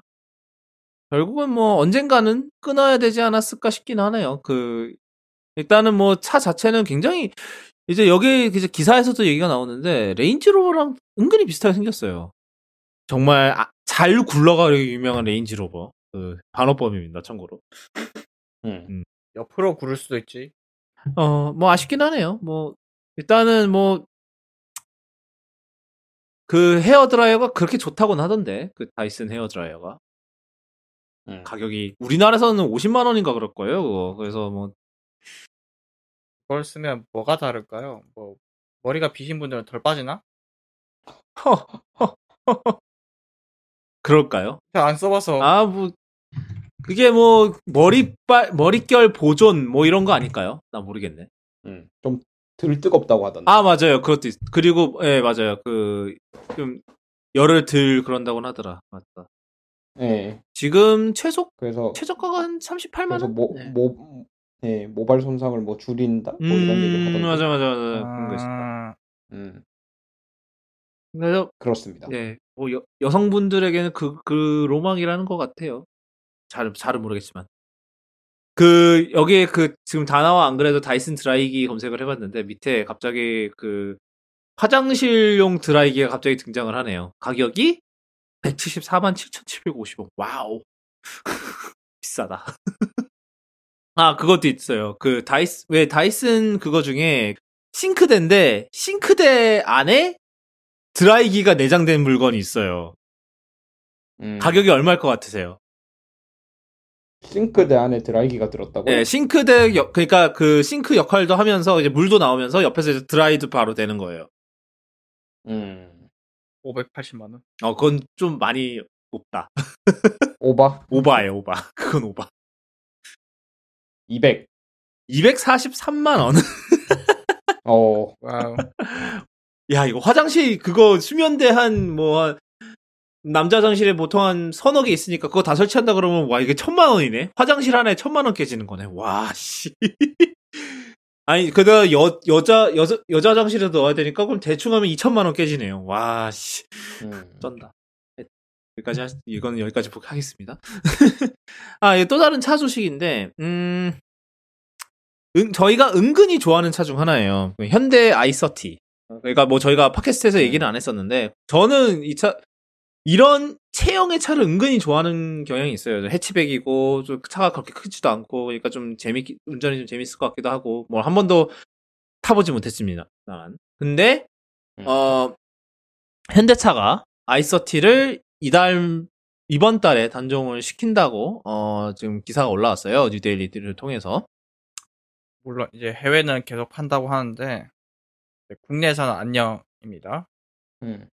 그래서 2016년에 처음 나왔다고 하는데 이게 그 전에 나오지 않았나? 지금 이 현 모델이 2016년에 나왔다는 소린가? 현 모델이겠죠? 이거 지금 1세대가 나온 지 꽤 오래되지 않았나요? 엄청 오래됐어요. 네, 그러니까. 이제 그 예전에 그 노래도 그 뭐냐 광고할 때 노래도 기억나는데 그때 거의 640, 480 방송 보던 시절이에요. 그래서 일단은 이유가 가장 큰 이유가 안 사서. 예, 아무도 안 사서죠. 당연히 뭐 그렇긴 한데 뭐 단종되는 이유는 그런 거밖에 없겠죠. 예, 그 2020년 지난달까지 그러니까 4월까지 174대 팔았고요. 그래서 그게 월 평균 판매 대수가 43대 정도예요. 그리고 2019년에도 1427대 정도밖에 안 팔렸답니다. 그러니까 사람들이 뭐 특히 요즘 다 그래요. 그러니까 특히 요즘은 SUV들이 그렇게 많이 팔리죠. 저는 뭐 개인적으로 이해는 못합니다만 이해는 하는데 그냥 네 저는 SUV는 취향이 아니라서 뭐 SUV 아닌 모델이 세그먼트가 다 죽고 있죠. 심지어 세단 세그먼트도 많이 줄었고. 예, 심지어 그 베뉴 있잖아요. 그 작년에 나왔나 재작년에 나왔나 하여튼 작년에 나왔는데 베뉴가 엑센트를 대체하려고 나왔다고 하더라고요. 그게 베뉴는 SUV인데 이제 엑센트가 워낙 안 팔리니까 그 세그먼트에 SUV를 투입하자라는 마인드로 나온 게 베뉴라고 하더라고요. 저는 그거 듣고 참 세상이 바뀌는구나 약간 그런 생각이. 특히 이제 그거랑 이제 i30 아까 말씀드린 거랑 비교를 했을 때 코나 같은 경우 코나가 월 평균 3,147대를 팔았고요. 170 완전 30배 정도 차이가 나고요. 그다음에 지난 한 해 42,649대가 팔렸대요. 대충 계산을 해도 41배 정도 더 팔았어요. 심지어 가격은 비슷할 거예요. 비슷한 세그먼트일 거예요. 그리고 둘 다 1.6 쓰니까요. 네. 그리고 i30의 경우는 워낙에 안 팔리니까 주문 생산을 했어요. 그때 언제부턴가. 이제 계약이 들어오면 그때부터 부랴부랴 왜 이 사람 이거 샀지 하면서 주문을 이제 조립을 시작하는 거예요. 아니 이걸 사는 사람이 있네 뭐 이러면서. 그렇죠. 그래서 이제 i30가 죽으면 해치백 원하시는 분들은 국산 중에는 벨로스터밖에 없습니다. 이제 있나? 다른 거 있나? 없어요. 없죠? 뭐 없어요. 뭐 수입차 보면 골프가 아직 있긴 합니다. 골프가 있고 1시리즈가 있고 BMW 그건 아직 팔고 있고 벤츠도 A 클래스 아직 팔 거예요. 네, 걔네들 빼곤 없죠. 그러니까 아우디도 A3 있구나. 뭐 그러니까 수입차 쪽은 많아요. 왜냐하면 특히 유럽 계열 차 같은 경우는 해치백이 워낙 그쪽은 전통적으로 강세인 동네라서 그래서 많이 뭐 수입은 수입이니까.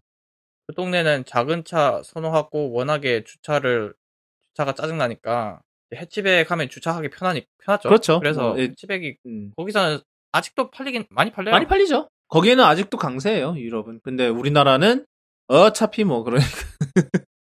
그래서 지금 그나마 아반떼가 인기가 꽤 있는 편이래요. 이번에 새로 나온 신형 아반떼.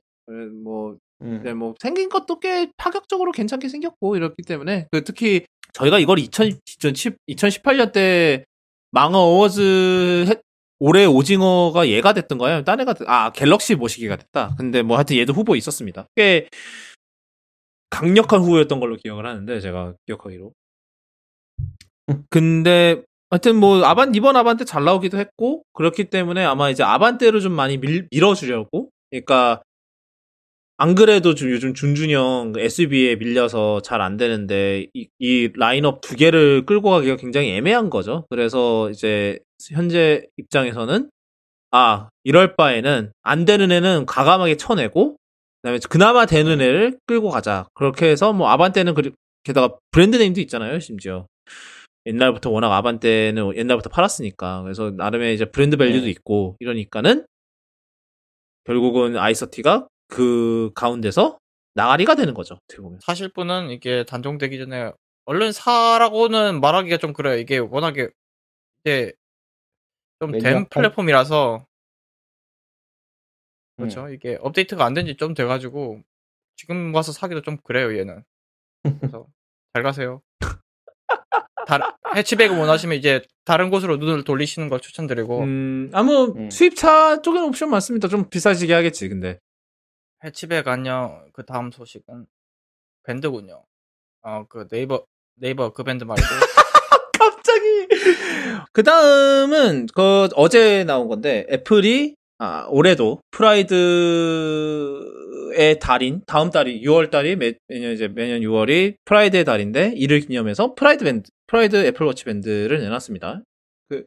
이제 뭐 프라이드는 늘 그렇듯이 이제 성소수자의 그 권리, 인권 이런 거를 프로모션하는 제가 설명을 참 못하는데 그런 때고요. 그래서 이제 애플 같은 경우는 뭐 대표적으로 CEO이신 분이 동성애자이시기도 하고 그다음에 그게 아니더라도 굉장히 그 프라이드런 퍼레이드나 이런 거에 있어서 굉장히 지원을 많이 했었어요. 그래서 성소수자 단체도 지원을 많이 해온 기업이기도 하고 이게 뭐 물론 이제 잡스 사후에 이제 팀쿡 체제로 바뀌면서 이제 그 팀쿡이 좀 사회적 공헌 이런 거에 관심이 많잖아요.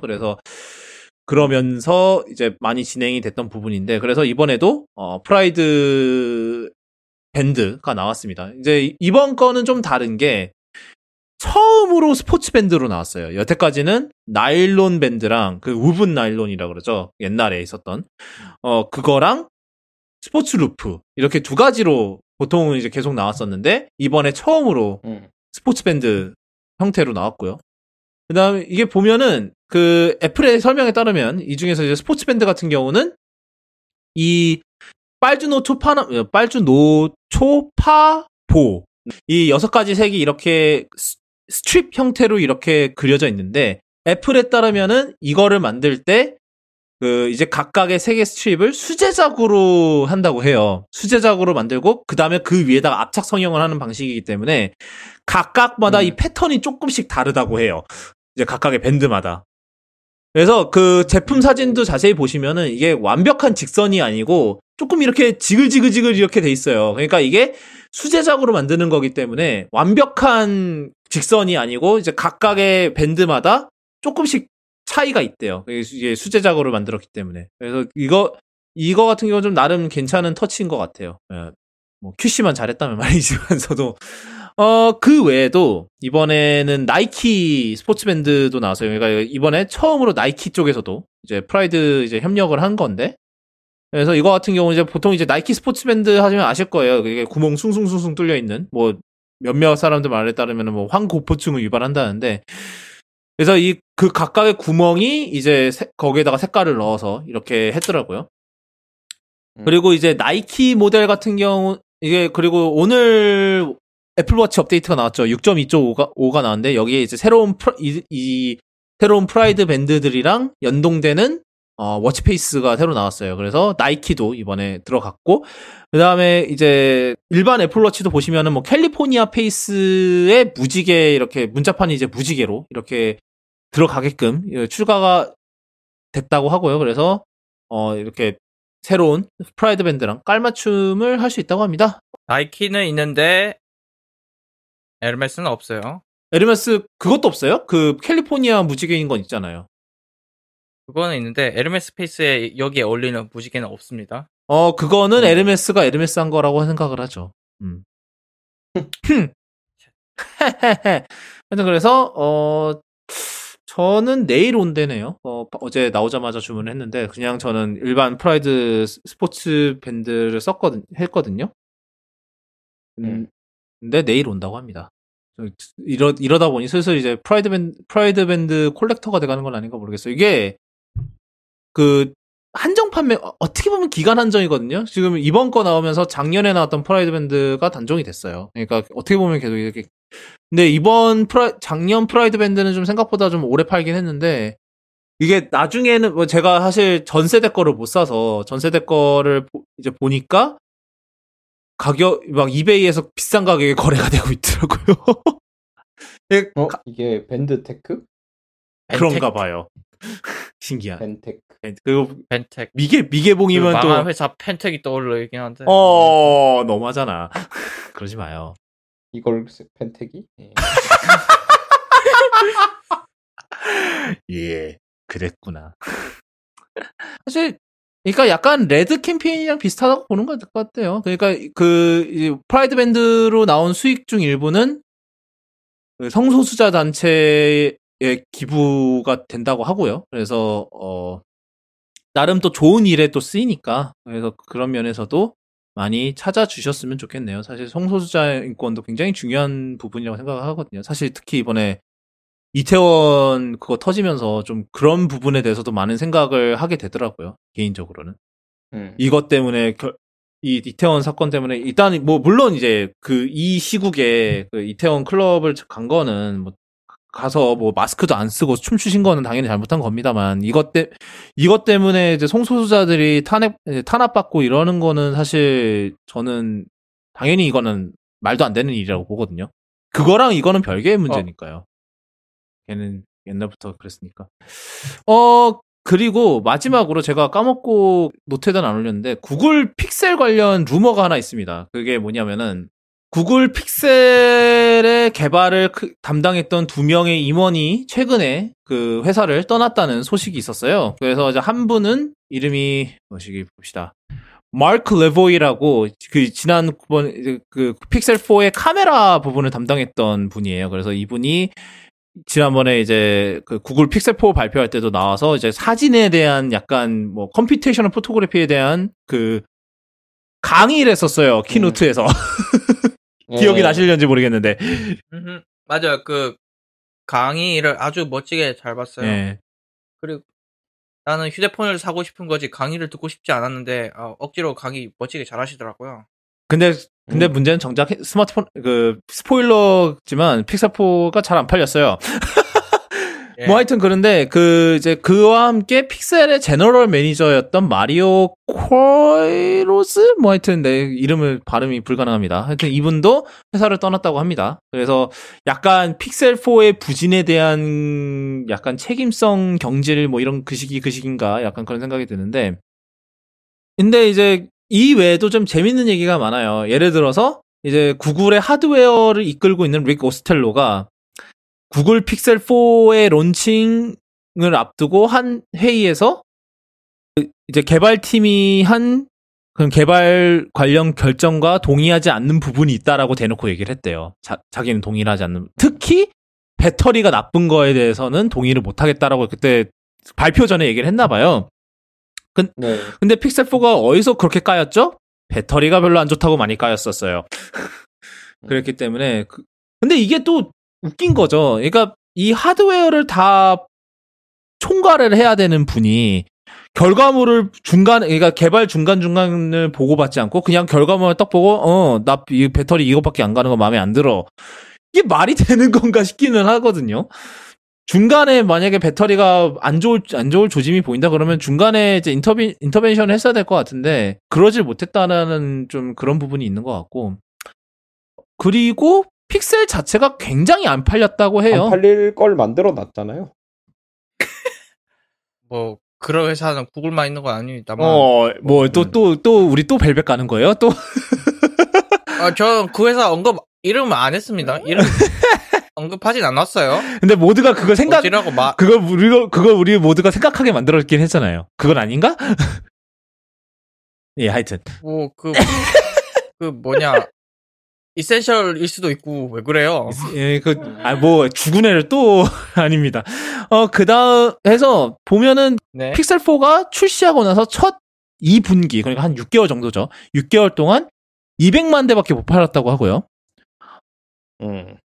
이거랑 비교 포인트로 픽셀 3 같은 경우는 첫 6개월 동안 350만 대를 팔았고 그다음에 그렇게 많이 팔았다고 생각했던 픽셀 3A조차 첫 6개월 동안 고작 300만 대 팔았다고 해요.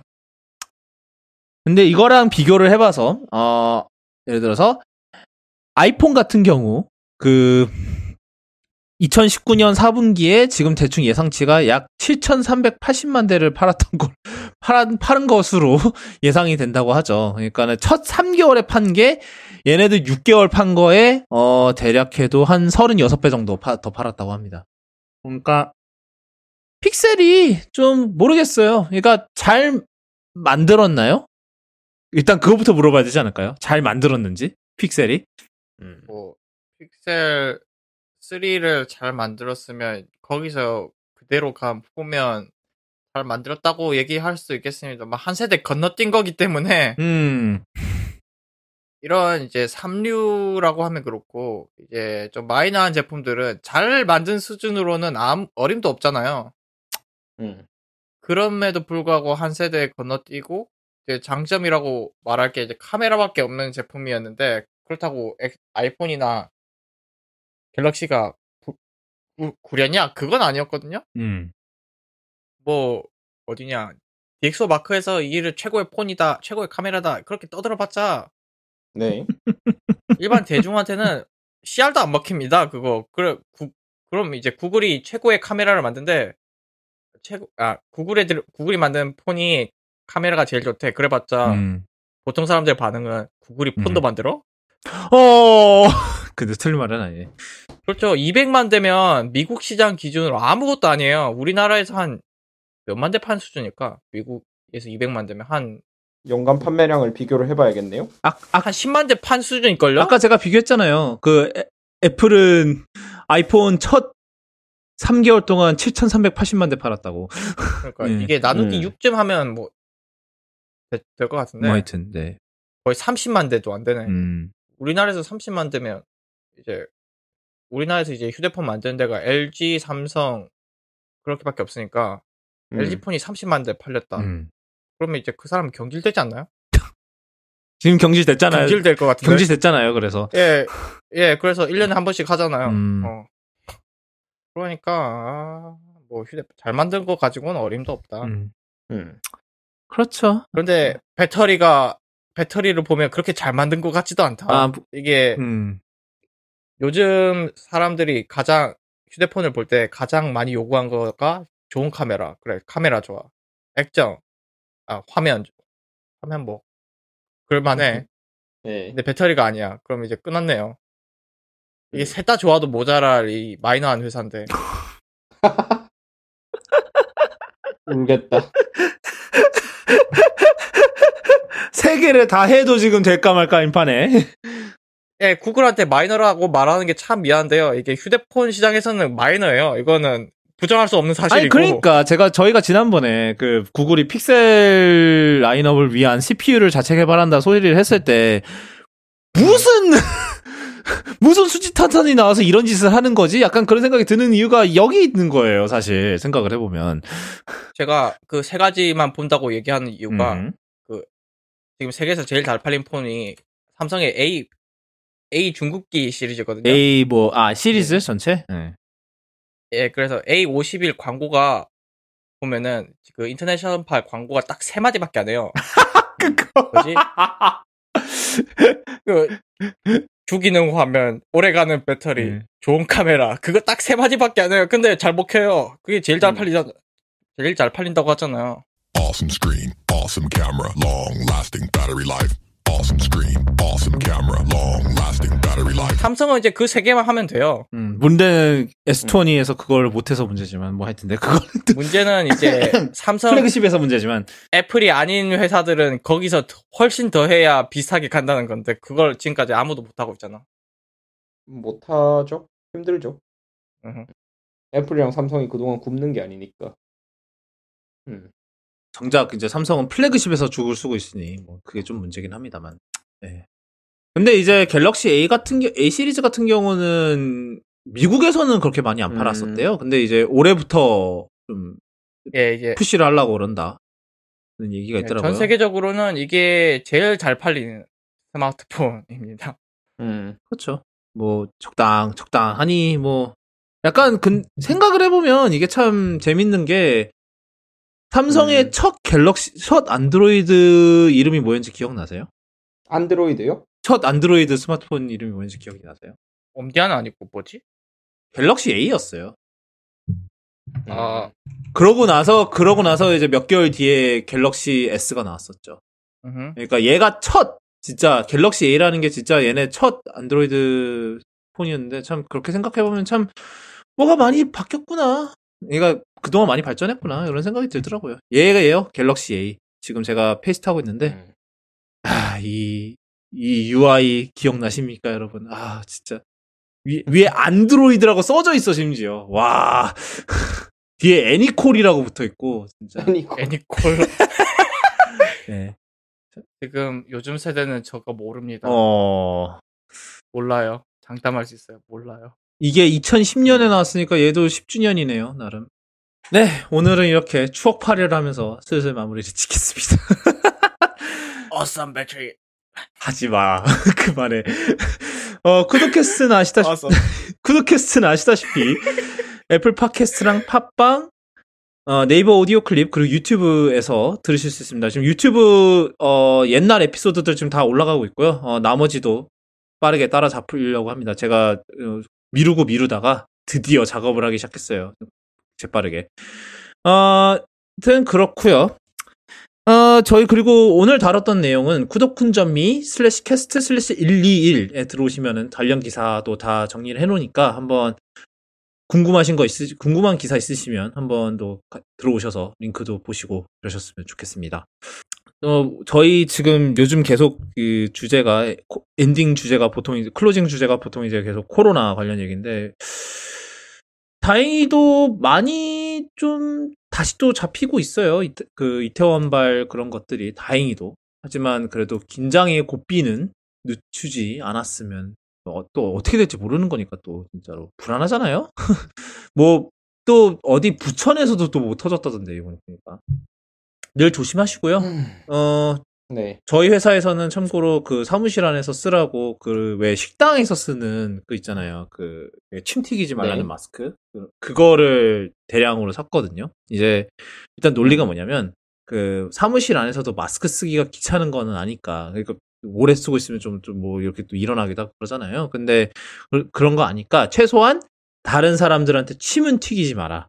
라는 식으로 해놓은 거예요. 그래서 이제 침이 튀기면은 이제 그걸로 다 막히니까. 그래서 그것도 답답하긴 매한가지긴 해. 뭐 그렇긴 한데 이제 아예 숨 쉬는 게 힘들 정도로 답답한 것보다는 조금 낫기는 하죠. 뭐 그거랑 비교해서는. 네. 그러다 보니까 뭐 하여튼 각자 이제 하실 수 있는 거 뭐 늘 지금까지 잘 해오셨잖아요. 지난 3개월 동안 무려. 벌써 이게 3달이나 됐다는 게 참 믿기지가 않는데 진짜. 너무 힘든 3개월이었는데 순식간에 지나가긴 했네요. 하여튼 조심하시고요. 뭐 늘 마스크 끼시고 손 씻으시고 뭐 늘 하는 거 있잖아요. 조심하시고요. 뭐 하여튼 오늘은 여기까지고요. 또 지금까지 들어오신 청취자분들과 청취자분들 가족들 그리고 시스타면 청취자분들의 소중한 반쪽 되시는 분들까지 또 힘찬 한 주 보내시길 바라고 저희는 또 다음 주에 돌아오도록 하겠습니다. 다음 주에 뵙죠.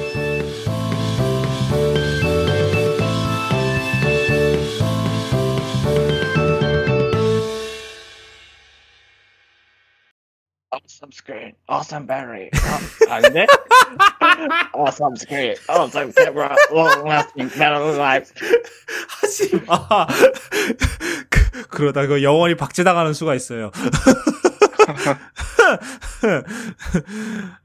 네, 저는 내일 8시 전에 나가봐야 돼서. 왜 어디 가세요?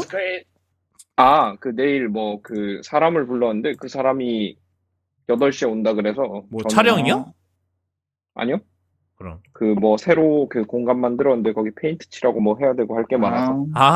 그 사무실 매니징 하시는구나. 예, 뭐 그런 거죠. 뭐 그러면 들어가시길 바라고요. 저는 좀 이따 자야지.